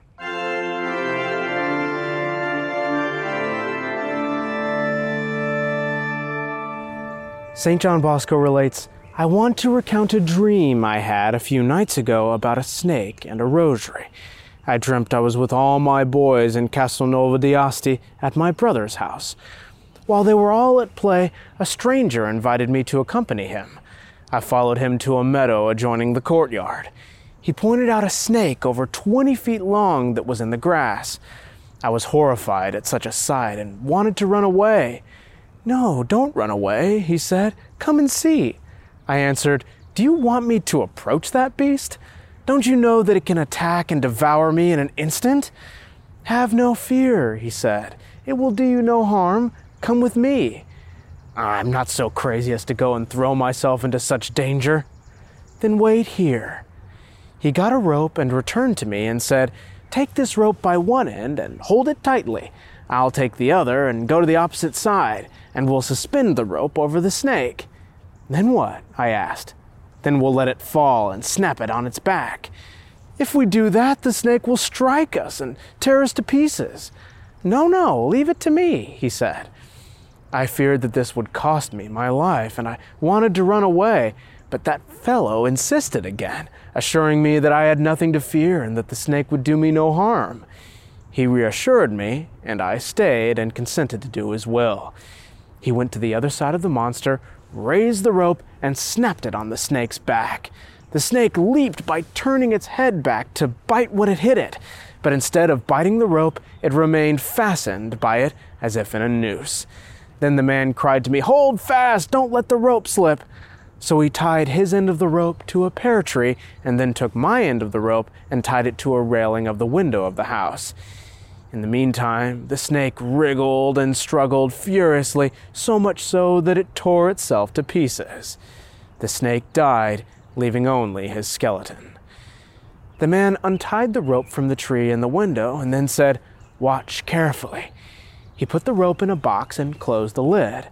After a few moments, he opened the box. Several young men rushed around me to see what had occurred. We looked inside it and were all amazed. The rope had arranged itself perfectly to form the words, "Hail Mary." I said, "How did that happen? You threw that rope in there so haphazardly, and now it's just so neatly arranged?" "The snake is a symbol of the devil," he replied, "and the rope is a symbol of the Hail Mary, or rather, the Rosary, which is a continuation of the Hail Mary, with which one can beat, overcome, and destroy all the demons of hell." Don Bosco concluded, "This was the first part of the dream. Now I will tell you the second part, but not all of it. I'll tell you as much as possible. But first, I must make you promise one condition, namely that no one should write or say what I shall relate outside of this house." So while that person and I were talking about the rope, the snake, and their meanings, I turned back and saw some young men picking up pieces of the snake and eating it. I cried out immediately, "What are you doing, you fools? Don't you know that this snake meat is poisonous and will do you much harm?" "No, no," the young men answered, "it's good." Meanwhile, those that had eaten fell to the ground. They were all swelled up and remained hard as stone. I was shouting at one and then another, slapping this one, punching that one, trying to stop them from eating, but to no avail. One would fall here, and then another would start eating. Then I called the clerics to help me and told them that they should stand amid those young men and make every effort so that no one would eat any more of that meat. My order did not achieve the desired effect. Some of the clerics themselves took to eating the serpent's flesh and fell. I was beside myself when I saw a large number of young men lying on the ground in that miserable state. I then turned to that stranger and asked him, "What does this mean? These young people know that the flesh brings them death, yet they want to eat it. Why?" He answered, "You know well that the sensual man does not perceive the things of God." "But is there no remedy to save these young men?" "Yes, there is. And what's that?" "There is nothing but the hammer and the anvil." I looked at him with horror and said, "Use the anvil and the hammer? What should I do with such things?" He said, "It's necessary to subject young people to the actions of these instruments." "How do I do that? Shall I put them on an anvil and then beat them with a hammer?" Then, explaining his thought, he said, "The hammer represents confession, of course. The anvil, Holy Communion. One must make use of these two means." So I went to work and found this remedy most beneficial, but not for everyone. Many came back to life and were cured, but the remedy was useless for some. These were those who were not making good confessions. Privately, Don Bosco was asked why the clerics did not prevent the young men from eating the snake's flesh. He answered, "All did not obey me. I saw clerics eating that meat." These dreams represent the reality of life, and with the words and deeds of Don Bosco, they manifest the intimate state of many communities, where, amid precious virtues, one sadly finds not a few miseries. This should come as no surprise, since vice, by its nature, multiplies far more than virtue, hence the need for constant vigilance. Thank you all so much for watching, and if you'd like to see a playlist of all the different dreams of St. John Bosco that we've done on this channel, please click on the link I've put on the screen. God bless you, and Our Lady keep you. Wake up. Yes, time to get up. In this story, St. John Bosco is almost mugged, but then he turns the situation around somehow and makes the thugs go to confession. We'll talk about his love for the sacrament of penance in this episode of The Miracles and Prophecies of St. John Bosco, a project of America Needs Fatima. I'm your host, Matthew Miller.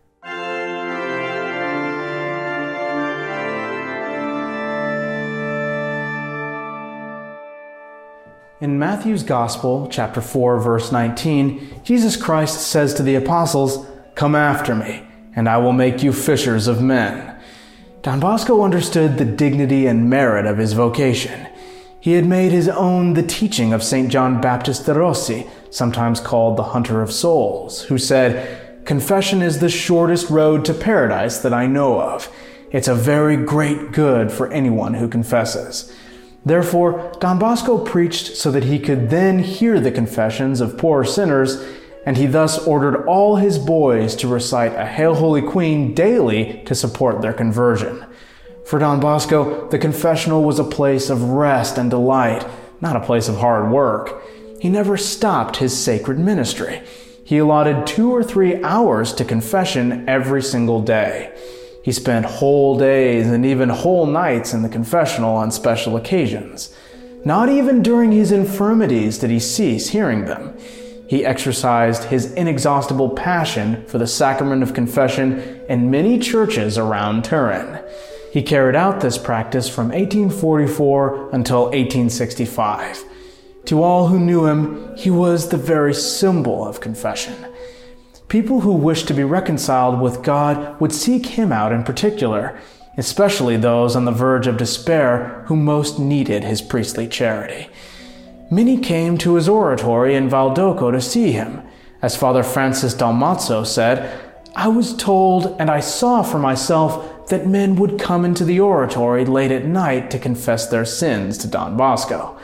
Often they arrived with little hope of obtaining forgiveness. But when they emerged from the room of this man of God, their faces radiated joy and their hearts were filled with consolation. Don Bosco would invite them to return often, assuring them that God had erased all their faults in his infinite mercy. He was amazingly frank and would often ask, 'Have you done your Easter duty? How's the state of your soul? How long has it been since you went to confession?' These and similar questions, direct or indirect, were always on his lips, adapted to each person he encountered. We've heard him address these questions or insinuations not only to uneducated men, but also to wealthy shopkeepers, scholars, noble lords, and even princes, dukes, senators, deputies, army generals, ministers of state, and other influential persons, some of whom were known for writings, opinions, and other works contrary to the Catholic Church. Astonishingly, no one was ever offended by Don Bosco's apostolic freedom of expression. He always mixed his frank questions with exquisite kindness, esteem, reverence, and sometimes opportune humor. Don Bosco later told his Salesians regarding this, "A priest is always a priest, and he must manifest his priesthood in his every word. To be a priest means to continually further God's interest, which is the salvation of souls. A priest must never allow anyone approaching him to leave without having heard a word that demonstrates his desire for the eternal salvation of the person's soul." Don Bosco had great skill and success in doing apostolate because of this, and whenever he conversed with people, he had the marvelous ability to investigate their moral state, including people who ordinarily had little interest in approaching the holy sacraments. So, with his friendliness, Don Bosco would coax them into such a good mood that, almost without realizing it, they would reveal their inner miseries. Which brings us to the main story of today's episode. A gentleman from Cambiano tells us that around 1847, Don Bosco was walking outside Porta Nuova one morning among piles of wreckage, ditches, and barren land converted to apartment buildings when the Borgo Nuovo was built. He was returning from the church in Crocetta. On his way, he met 4 young men, aged 22 to 26, who gave him anything but pleasant looks. They stopped him and pretended to be friendly and said to him, "Listen please, Mr. Abbot, this man says that I'm wrong and I say that I'm right, so you decide." It was just 2 hours after sunrise, and Don Bosco glanced around to see if there was anybody else, but the area was deserted. He feared an assault was imminent and commended himself to God. The youths went on telling him of strange fantasies. Then, without explaining what question they wanted him to answer, They kept repeating, "Go on, decide." Seeing that they had taken him for a buffoon, Don Bosco thought, here one has to be cunning to get away safely. So he said to them, "Listen, gentlemen, I can't decide on the spur of the moment, so let's all go and have a cup of coffee at San Carlo, and there I'll decide." At his invitation, one of the young men asked, "Are you paying?" Don Bosco replied, "Of course I'm paying, because I'm making the invitation." "Well then, let's go," they said, and they all walked toward that neighborhood, talking like old friends. When they reached the church of San Carlo, Don Bosco said, "Listen, gentlemen, I promised to pay for a cup of coffee. I'm a man of my word and will pay for it, but since I'm a priest, I want to treat you as a priest should. Let us therefore enter the church first and say a single Hail Mary." "Aha, you look for excuses," they said. "No, I'm not looking for excuses," Don Bosco answered. "I'll pay, but first I want to say one Hail Mary." "And then you'll bring out your rosary," the young men guessed. "I said just one Hail Mary," replied Don Bosco. "Well, let's go in," they agreed. They went in, knelt, and recited the prayer. Then Don Bosco said, "Now let's go." So they went to the cafe and all drank their coffee, and afterward Don Bosco paid. Then when they came out of the cafe, he offered another invitation. "Gentlemen, since I had the pleasure of making your acquaintance, I want you to come for refreshments in my house." They accepted, and he conducted them to Valdoco. Because he was now familiar with them, he said, "Tell me, how long has it been since you've gone to confession? With the lives you lead, what would become of you if death surprised you in your current state?" They looked at each other, and then at Don Bosco, who continued his sermon. One of the young men broke in and exclaimed, "Yes, if we could find a priest like you, we'd go to confession, but—" "I'm here, though," said Don Bosco. "But right now we're not prepared."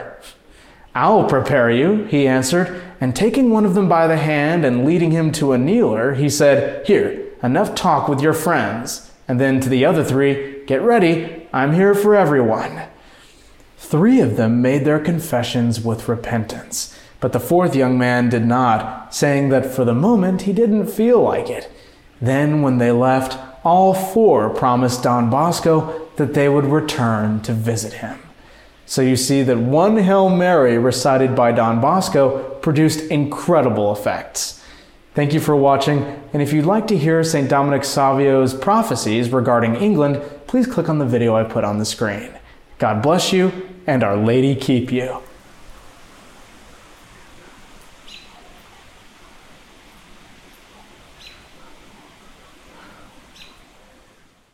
If you'd like to get some tips from St. John Bosco in maintaining the virtue of purity, this video is for you.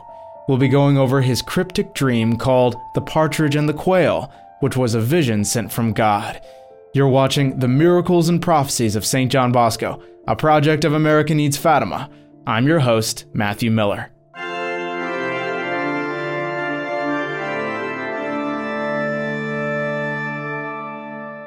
On January 16th, Don Bosco said, "I'll tell you about a dream I had the night before last. I was hiking with all of you and many others. We stopped at a vineyard, and everyone went to eat the nearby fruit. Some ate figs, some grapes, some peaches, and some plums. I was in their midst, cutting branches of grapes, picking figs, and distributing them to the boys. I thought I was dreaming, and regretted that it was a dream. I said to myself, 'Let the young men eat.' Amid the rows of vines, we saw the vine dresser who cuts and cultivates the vines. We crossed the vineyard again, and the way was difficult. Deep furrows cut the vineyard, so we had to descend, climb, and jump to cross them. The stronger boys jumped over them. However, the smaller ones also jumped, but instead of reaching the opposite row, they fell and rolled into the ditch. So I looked around, saw a road bordering the vineyard, and headed toward it with all my boys. The vine dresser stopped me and said, 'Do not go on that road. It is impassable, full of stones, thorns, mud, and ditches. Continue on that path you were taking.' I replied, 'Well, you're right, but these little ones can't just walk through these ruts.' He replied, "Just let the older ones take the smaller ones on their shoulders, and they'll be able to jump over from row to row." His arguments did not persuade me, so I went with all the boys near the road and saw that he had told the truth. The road was frightening and impassable. We had no choice but to keep crossing those furrows along a path parallel to the dirt road. Thus we went through the vineyard as best we could. Finally, we found a thick hedge of thorns at the vineyard's end that opened into a passage. With great difficulty, we descended from a high bank. We found ourselves in a delightful valley filled with trees and covered with grass. In the middle of this meadow, I saw 2 former oratory boys who came and greeted me. We talked for a while, when one of them held up 2 birds he had in his hand. "Look, see how beautiful these are," he said. "What are they?" I replied. "One is a partridge, and the other is a quail that I found."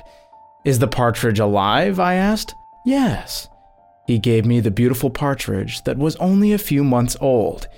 "Does it feed itself?" While I was feeding it, I noticed that its beak was divided into 4 parts, and I marveled at this fact and asked the young man why. "The 4 parts of the beak of the partridge and the partridge itself have the same meaning." "I don't understand," I said. "What is the word for partridge in Latin?" he asked me. Perdix, I said. "Well, the letters that make up the word perdix have this meaning. P, perseverancia, perseverance. E, eternitas tu expectat, eternity awaits you. R, referet unus quisque secundum opera sua prautgessit, sive bonum, sive malum. Everyone must render an account of his deeds, whether good or evil. D stands for dempto nomine, without regard to his name, worldly fame, glory, knowledge, or wealth. And I means ibit, he shall go. Now you also know what the 4-parted beak means, which is the 4 last things." "Oh, I see," I said. "But what does X, the last letter, stand for?" "Can't you guess? Didn't you study mathematics?" "Well, X means the unknown, doesn't it?" "Good," he replied. "Change unknown quantity for destiny, and it makes sense. He shall go to his unknown destiny." While I was amazed and persuaded by these explanations, I asked him, "Will you give me this partridge?" "Yes, gladly," he replied. And then he asked, "Would you also like to see the quail?" "Yes, let me see it." He then handed me what at least seemed to be a magnificent quail. I took it, lifted its wings, and saw that it was covered with sores and appeared ugly, rotten, and stunk. Then I asked my young man what this transformation meant. He answered, "Do you remember when the Jews in the desert murmured, and God sent them quails, and they ate them? They still had those meats in their teeth when so many thousands of them were punished by the hand of God. This quail means that gluttony kills more by the throat than the sword, and that the origin of most sins comes from the throat." I thanked that young man for his kind explanations. Meanwhile, partridges and quail appeared in large numbers in the hedgerows, trees, and grass. The young men grabbed and ate as many of them as they could. We continued on our march, all refreshed. The boys that ate the partridge became hardy and continued on their way. Those who ate of the quail stayed in the valley and left me, and I no longer saw them. Suddenly, the scene changed entirely. I seemed to be in an immense hall much larger than the oratory. It was filled with a great multitude of people. I looked around and knew no one. I didn't even see one boy from the oratory. While standing there, stunned, a man approached me, told me that a poor man was gravely ill and in danger of dying, and asked if I would hear his confession. I followed him and entered a room where I approached the sick man and began to hear his confession. Still, fearing that he would die without absolution, I cut the confession short. As soon as I had absolved him, he died. His corpse immediately began to stink so horribly that it couldn't be endured. I said he had to be buried immediately and asked why he smelled so bad, and I received this curious answer: "He who dies so soon is soon judged." Leaving, I felt exhausted and asked to rest. I was led up a staircase to another room. Then, as I entered, I saw two young men from the oratory talking among themselves. One had a bundle, and I asked him, "What are you holding? What are you all doing here?" They apologized for being in that place, but didn't answer my question, so I asked again, "Why are you here?" They opened the bundle and drew out a funeral cloth. I looked around and saw a dead young man from the oratory, but I didn't recognize him. I asked the two young men who he was, but they apologized and wouldn't tell me. I approached the corpse and stared at his face, but couldn't place him. Wishing to know who he was, I descended the staircase and found myself once again in that great hall. The multitude of unknown people had disappeared, and in its place stood the young men of the oratory. When the young men saw me, they gathered around and said, "Don Bosco, a boy from the oratory died." I asked them who it was, and no one wanted to give me an answer. Suffering this distress and disappointment in my search, I woke up and found myself in bed. That dream lasted all night, and in the morning I found myself so tired and concerned that it seemed that I had traveled all night. The things that I tell you should not be said outside the oratory. Speak of them among yourselves as long as you wish, but keep them between us. On the evening of January 18th, Don Bosco spoke again to his pupils, saying, "You'll want to know a few more things about the dream. I will only explain what the quail and partridge mean. The partridge signifies virtue, while quail is vice. The quail was beautiful, but seen up close, it was putrid with sores and symbolized impurity. The boys that ate the quail gluttonously are those who give themselves over to sinful habits. Those that ate the partridge are those who love virtue and follow it. Some boys held the quail in one hand, the partridge in the other, and ate the quail. These know the beauty of virtue, but will not take advantage of God's grace to make themselves good. Others would hold the partridge in one hand and the quail in the other. They would eat the partridge, glancing toward the quail, trying to practice virtue, but with difficulty. If they don't change, they will fall. Others ate the partridge with quail fluttering before them. They continued to eat the partridge and ignored the quail. These follow virtue and regard vice with contempt. Others ate a little quail and a little partridge. They alternated between vice and virtue, deceiving themselves that they weren't so bad. You'll ask me, which of us ate the quail and which the partridge? I've already spoken to many, and the rest of you may come to me, and I'll tell you. Love virtue and hate impurity. Practice virtue by following the commandments, praying often, making frequent confessions, and receiving communion regularly. Avoid temptation, pray the rosary, and have recourse to Our Lady to help you. Thank you all so much for watching, and if you'd like to enroll in our Saturday Mass intentions for the promoters of St. John Bosco, please click on the link I've put on the screen. God bless you, and Our Lady keep you. Today I'm going to tell you 4 incredible stories in which St. John Bosco coaxes people to go to confession when they had no intention of doing so, including a man who would blaspheme regularly. You're watching The Miracles and Prophecies of St. John Bosco, a project of America Needs Fatima. I'm your host, Matthew Miller.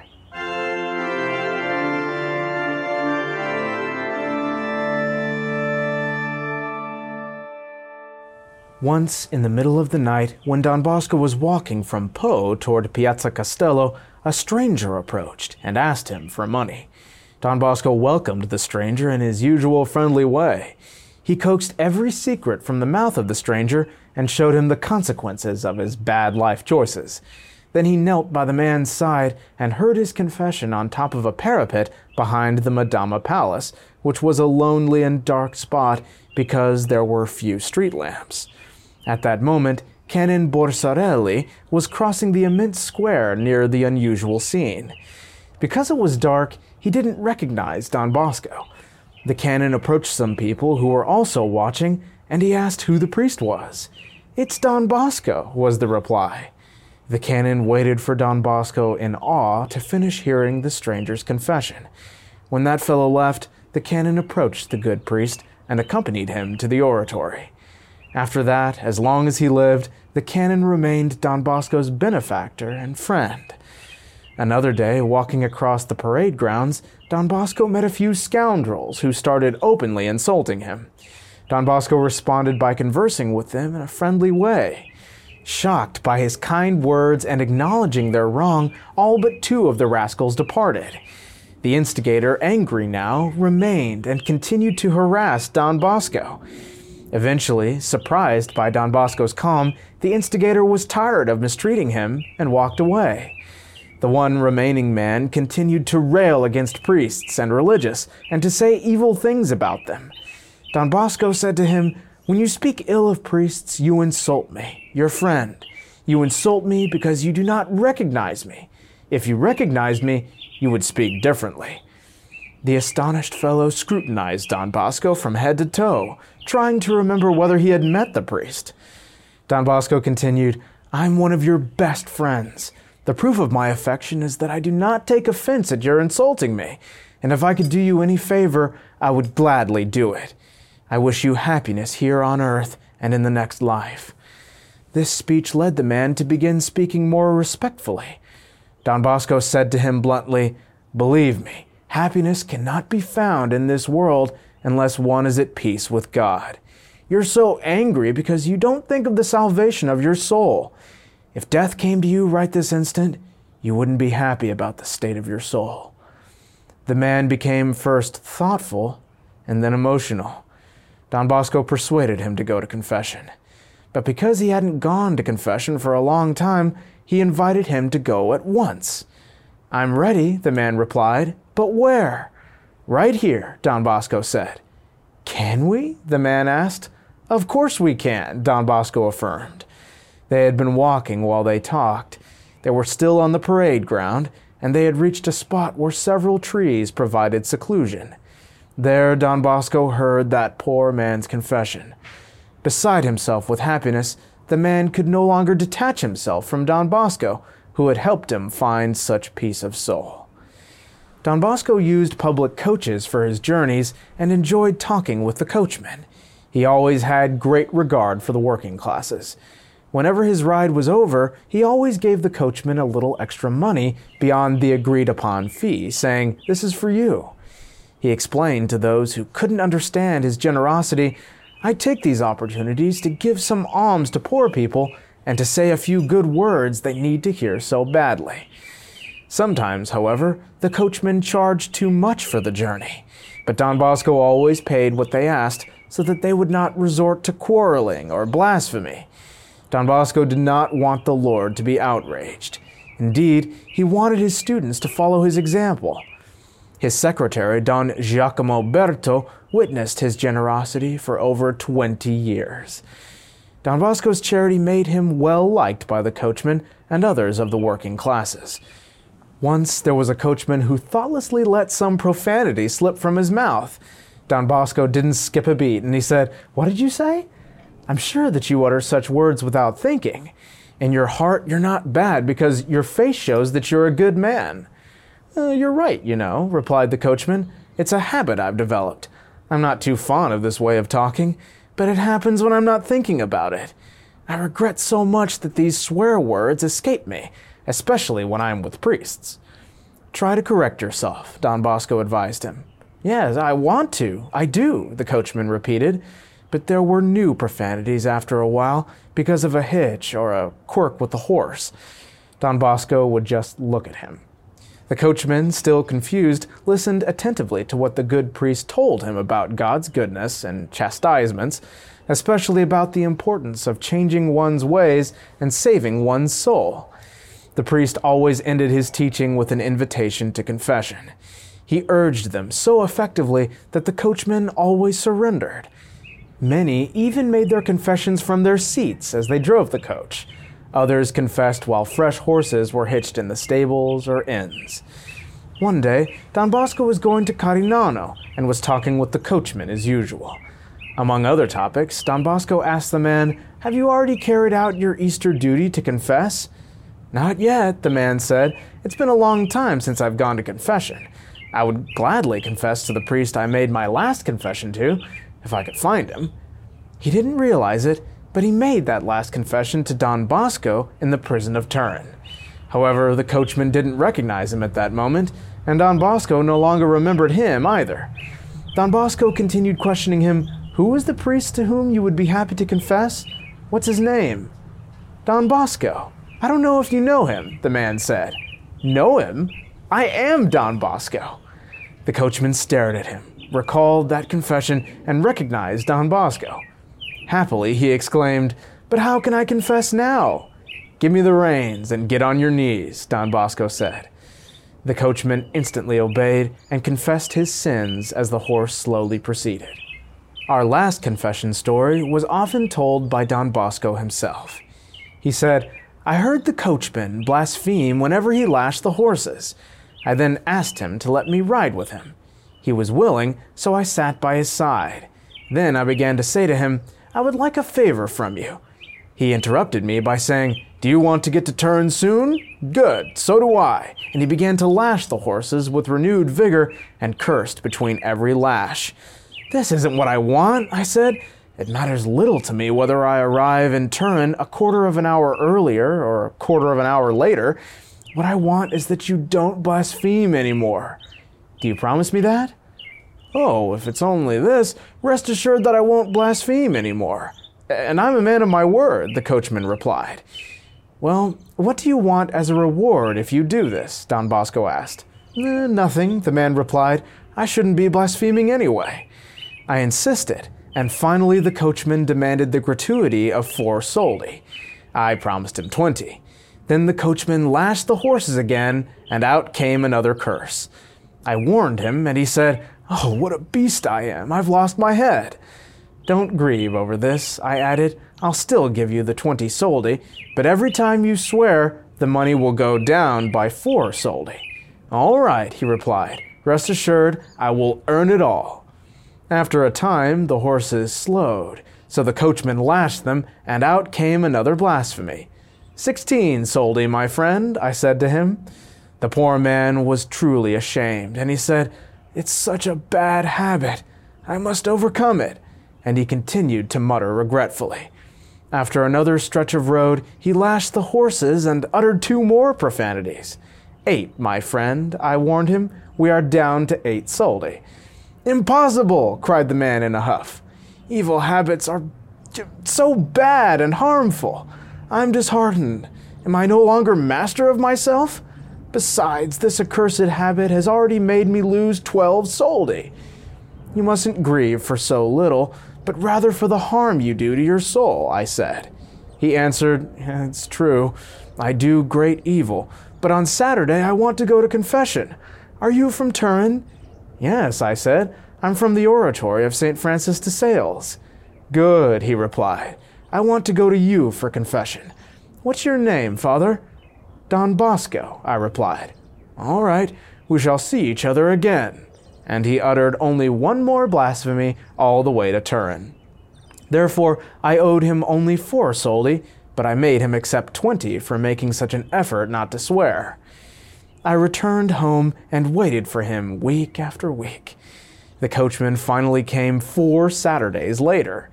I saw him mingling with the young men, but didn't recognize him at first.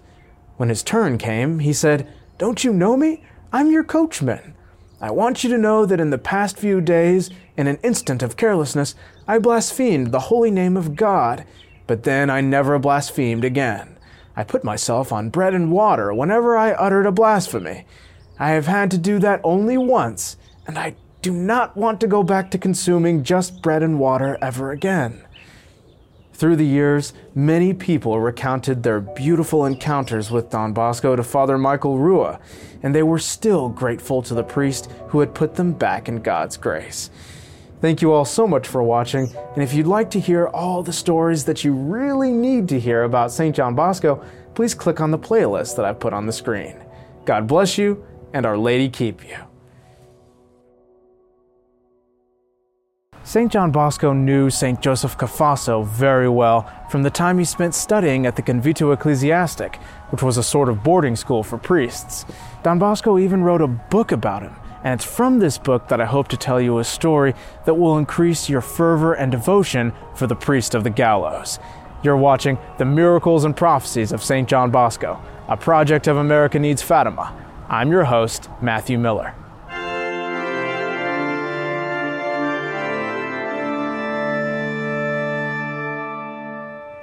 This is a story that Don Bosco used to tell about St. Joseph Cafasso. He writes, "Every day after meals, we had a little recreation time. At this time, Don Cafasso became a teacher. His pupils absorbed the beautiful lessons of living in society, of dealing with the world without becoming slaves to it, and of becoming faithful priests equipped with the virtues necessary to form ministers who could give to Caesar what is Caesar's and to God what is God's." During these lessons, Don Cafasso described the conversions of sinners he presided over in hospitals, prisons, and other places to the delight and great advantage of the students. When Don Cafasso wasn't present, the students had 1,000 stories to tell about their dear teacher. This is one of them. Don Cafasso had spent an entire week instructing and encouraging the inmates of a large prison to prepare them to celebrate a feast in honor of Mary Most Holy. These were about 45 of the most notorious criminals. Almost all had promised to seek the sacrament of confession on the eve of that solemnity. But as the appointed day came, no one was willing to begin that holy enterprise of going to confession. Don Cafasso renewed the invitation. He reminded them of all he had told them and of the promise they had made. But whether from human respect or the deception of the devil or some other vain pretext, no one wanted to go to confession. In his charity, Don Cafasso knew exactly what to do. He laughingly approached the largest, strongest, and most robust of the prisoners. Without uttering a word, Don Cafasso grabbed the man by his long, thick beard with his small hands. The inmate thought that Don Cafasso was doing it for a joke, so in a polite way, or as politely as one can expect from such people, he said, "Take everything from me, but leave my beard alone." "I won't let you go until you come to confession," Don Cafasso said. "But I'm not going," the inmate answered. "Then I won't release you." "But I don't want to go to confession," said the man. "Say what you will," Don Cafasso replied. "You will no longer run away from me, and I will not let you go until you've confessed your sins." "But I'm not prepared," the man admitted. "I'll prepare you," Don Cafasso replied. If that prisoner had wanted to, he could have easily freed himself from Don Cafasso's hands with the lightest of blows. But whether from respect for the teacher or as the fruit of the Lord's grace, the prisoner surrendered and allowed himself to be pulled by Don Cafasso into a corner of the large prison chamber. The venerable priest sat on a straw mattress and prepared his friend for confession. Surprisingly, the man was moved. Amid tears and sighs, he could hardly finish declaring his sins. Afterward, the prisoner who had first blasphemed and refused to confess went to his companions and told them he had never been so happy before in his life. He was so enthusiastic that he talked all of them into making their confessions. Whether one wishes to call this story, which I have chosen from thousands like it, a miracle of God's grace, or whether one desires to say it's a miracle of Don Cafasso's charity, one must recognize the hand of the Lord. Don Cafasso held confessions that day until very late at night when the prison exits were closed. He was on the verge of having to sleep with the inmates. The guards came in, armed with rifles, pistols, and sabers, and they set about making the usual rounds, holding lamps on the ends of long iron rods. While checking for possible escapes or fighting among the prisoners, they saw a stranger and shouted, "Who goes there?" Then, without waiting for an answer, they surrounded him and threatened him, saying, "What are you doing here? Who are you?" Don Cafasso wanted to speak, but it was impossible because the guard shouted, "Stand still! Don't move! Tell us who you are." "I'm Don Cafasso," he exclaimed. "Don Cafasso? How? At this hour? Why didn't you leave on time? We can no longer let you leave without reporting it to the warden." "I don't mind," he answered. "Go ahead and make the report to whoever you want. But mind you, at nightfall, you were supposed to bring out all prison visitors. That was your duty, and you are at fault for not doing so." They all fell silent at this, and then they begged Don Cafasso to keep quiet about what had happened. So they opened the door for him, and to win his goodwill, accompanied him as far as his house. Don Cafasso never heard any more of this incident after that. 4 times a year on major solemnities, he would kindly distribute bread and fruit among the inmates and ask them to say a Hail Mary to help save his soul. The prayers of these prisoners were certainly heard, as Father Joseph Cafasso was canonized in 1947. Thank you all so much for watching, and if you'd like to see a video on St. Dominic Savio, please click on the video I put on the screen. God bless you, and Our Lady keep you. In this video, we'll be discussing some miracles Don Bosco performed while he lived. You're watching The Miracles and Prophecies of St. John Bosco, a project of American Needs Fatima. I'm your host, Matthew Miller.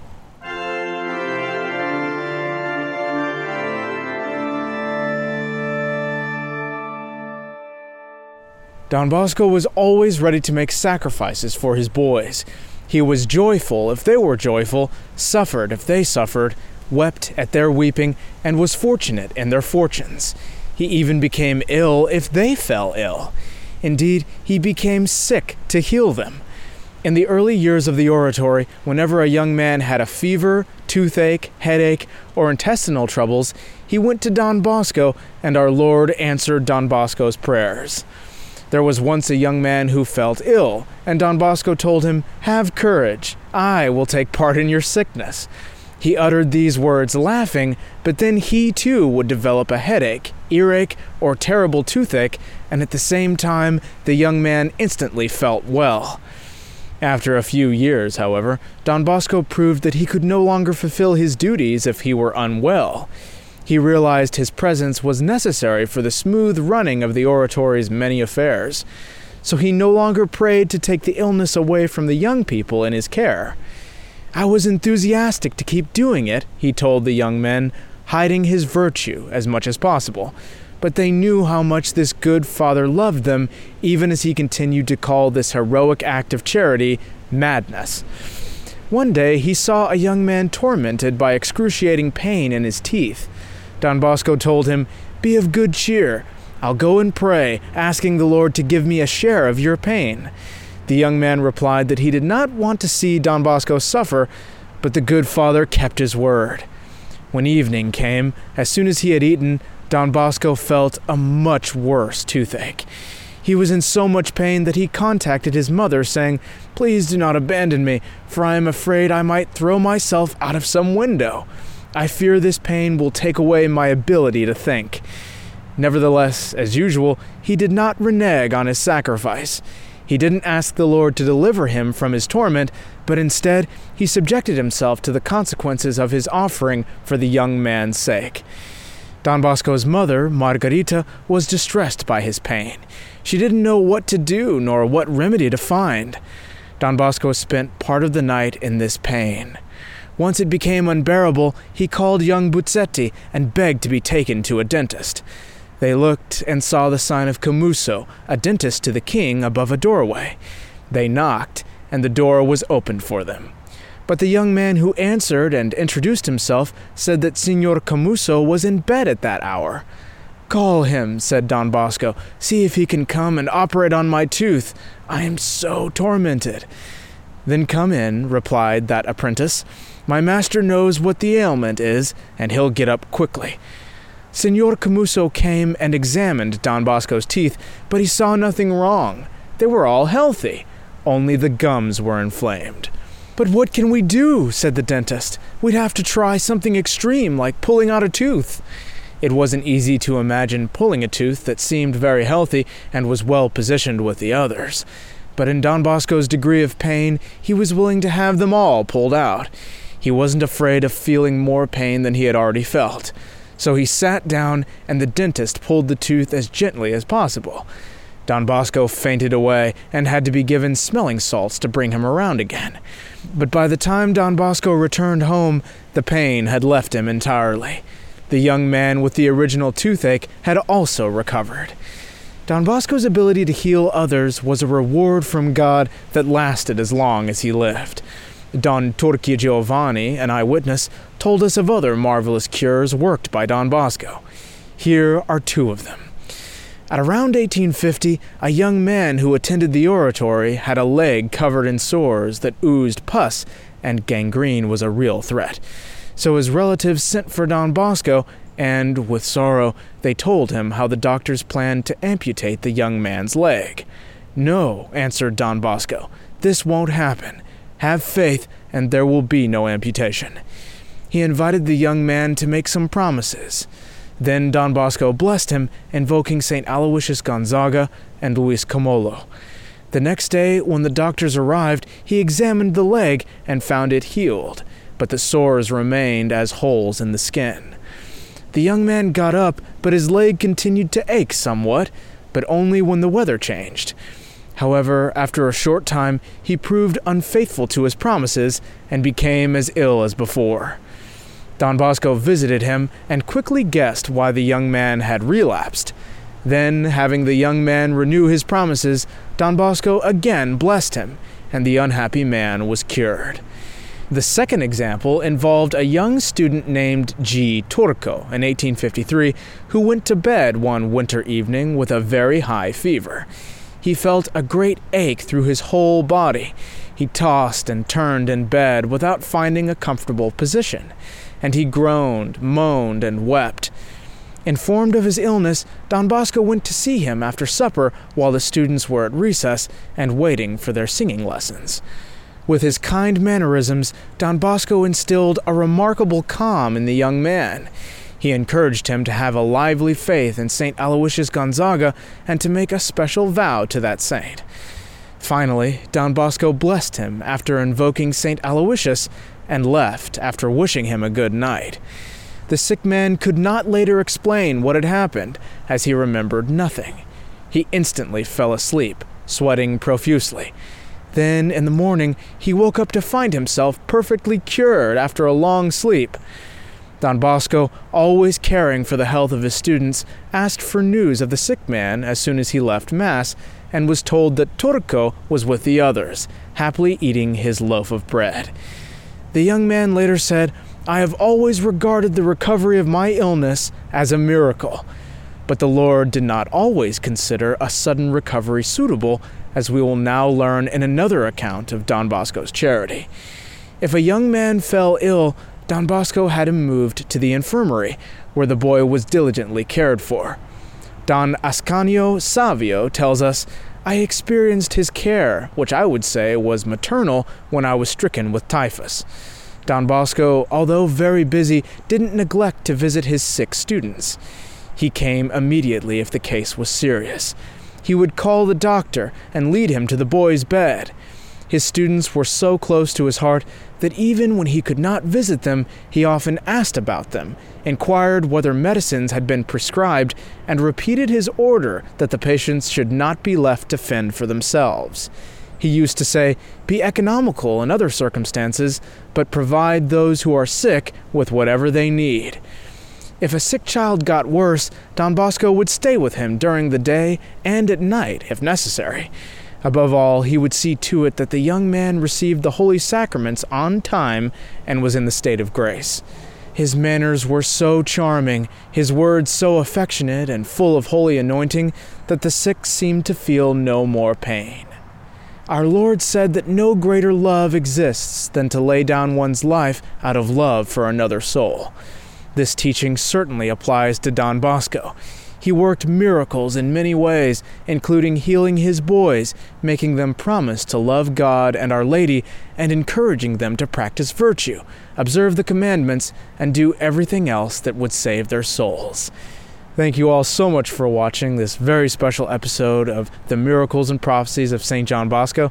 And if you'd like to enroll in our Saturday Mass intentions for the promoters of St. John Bosco, please click on the link I've put on the screen. God bless you, and Our Lady keep you.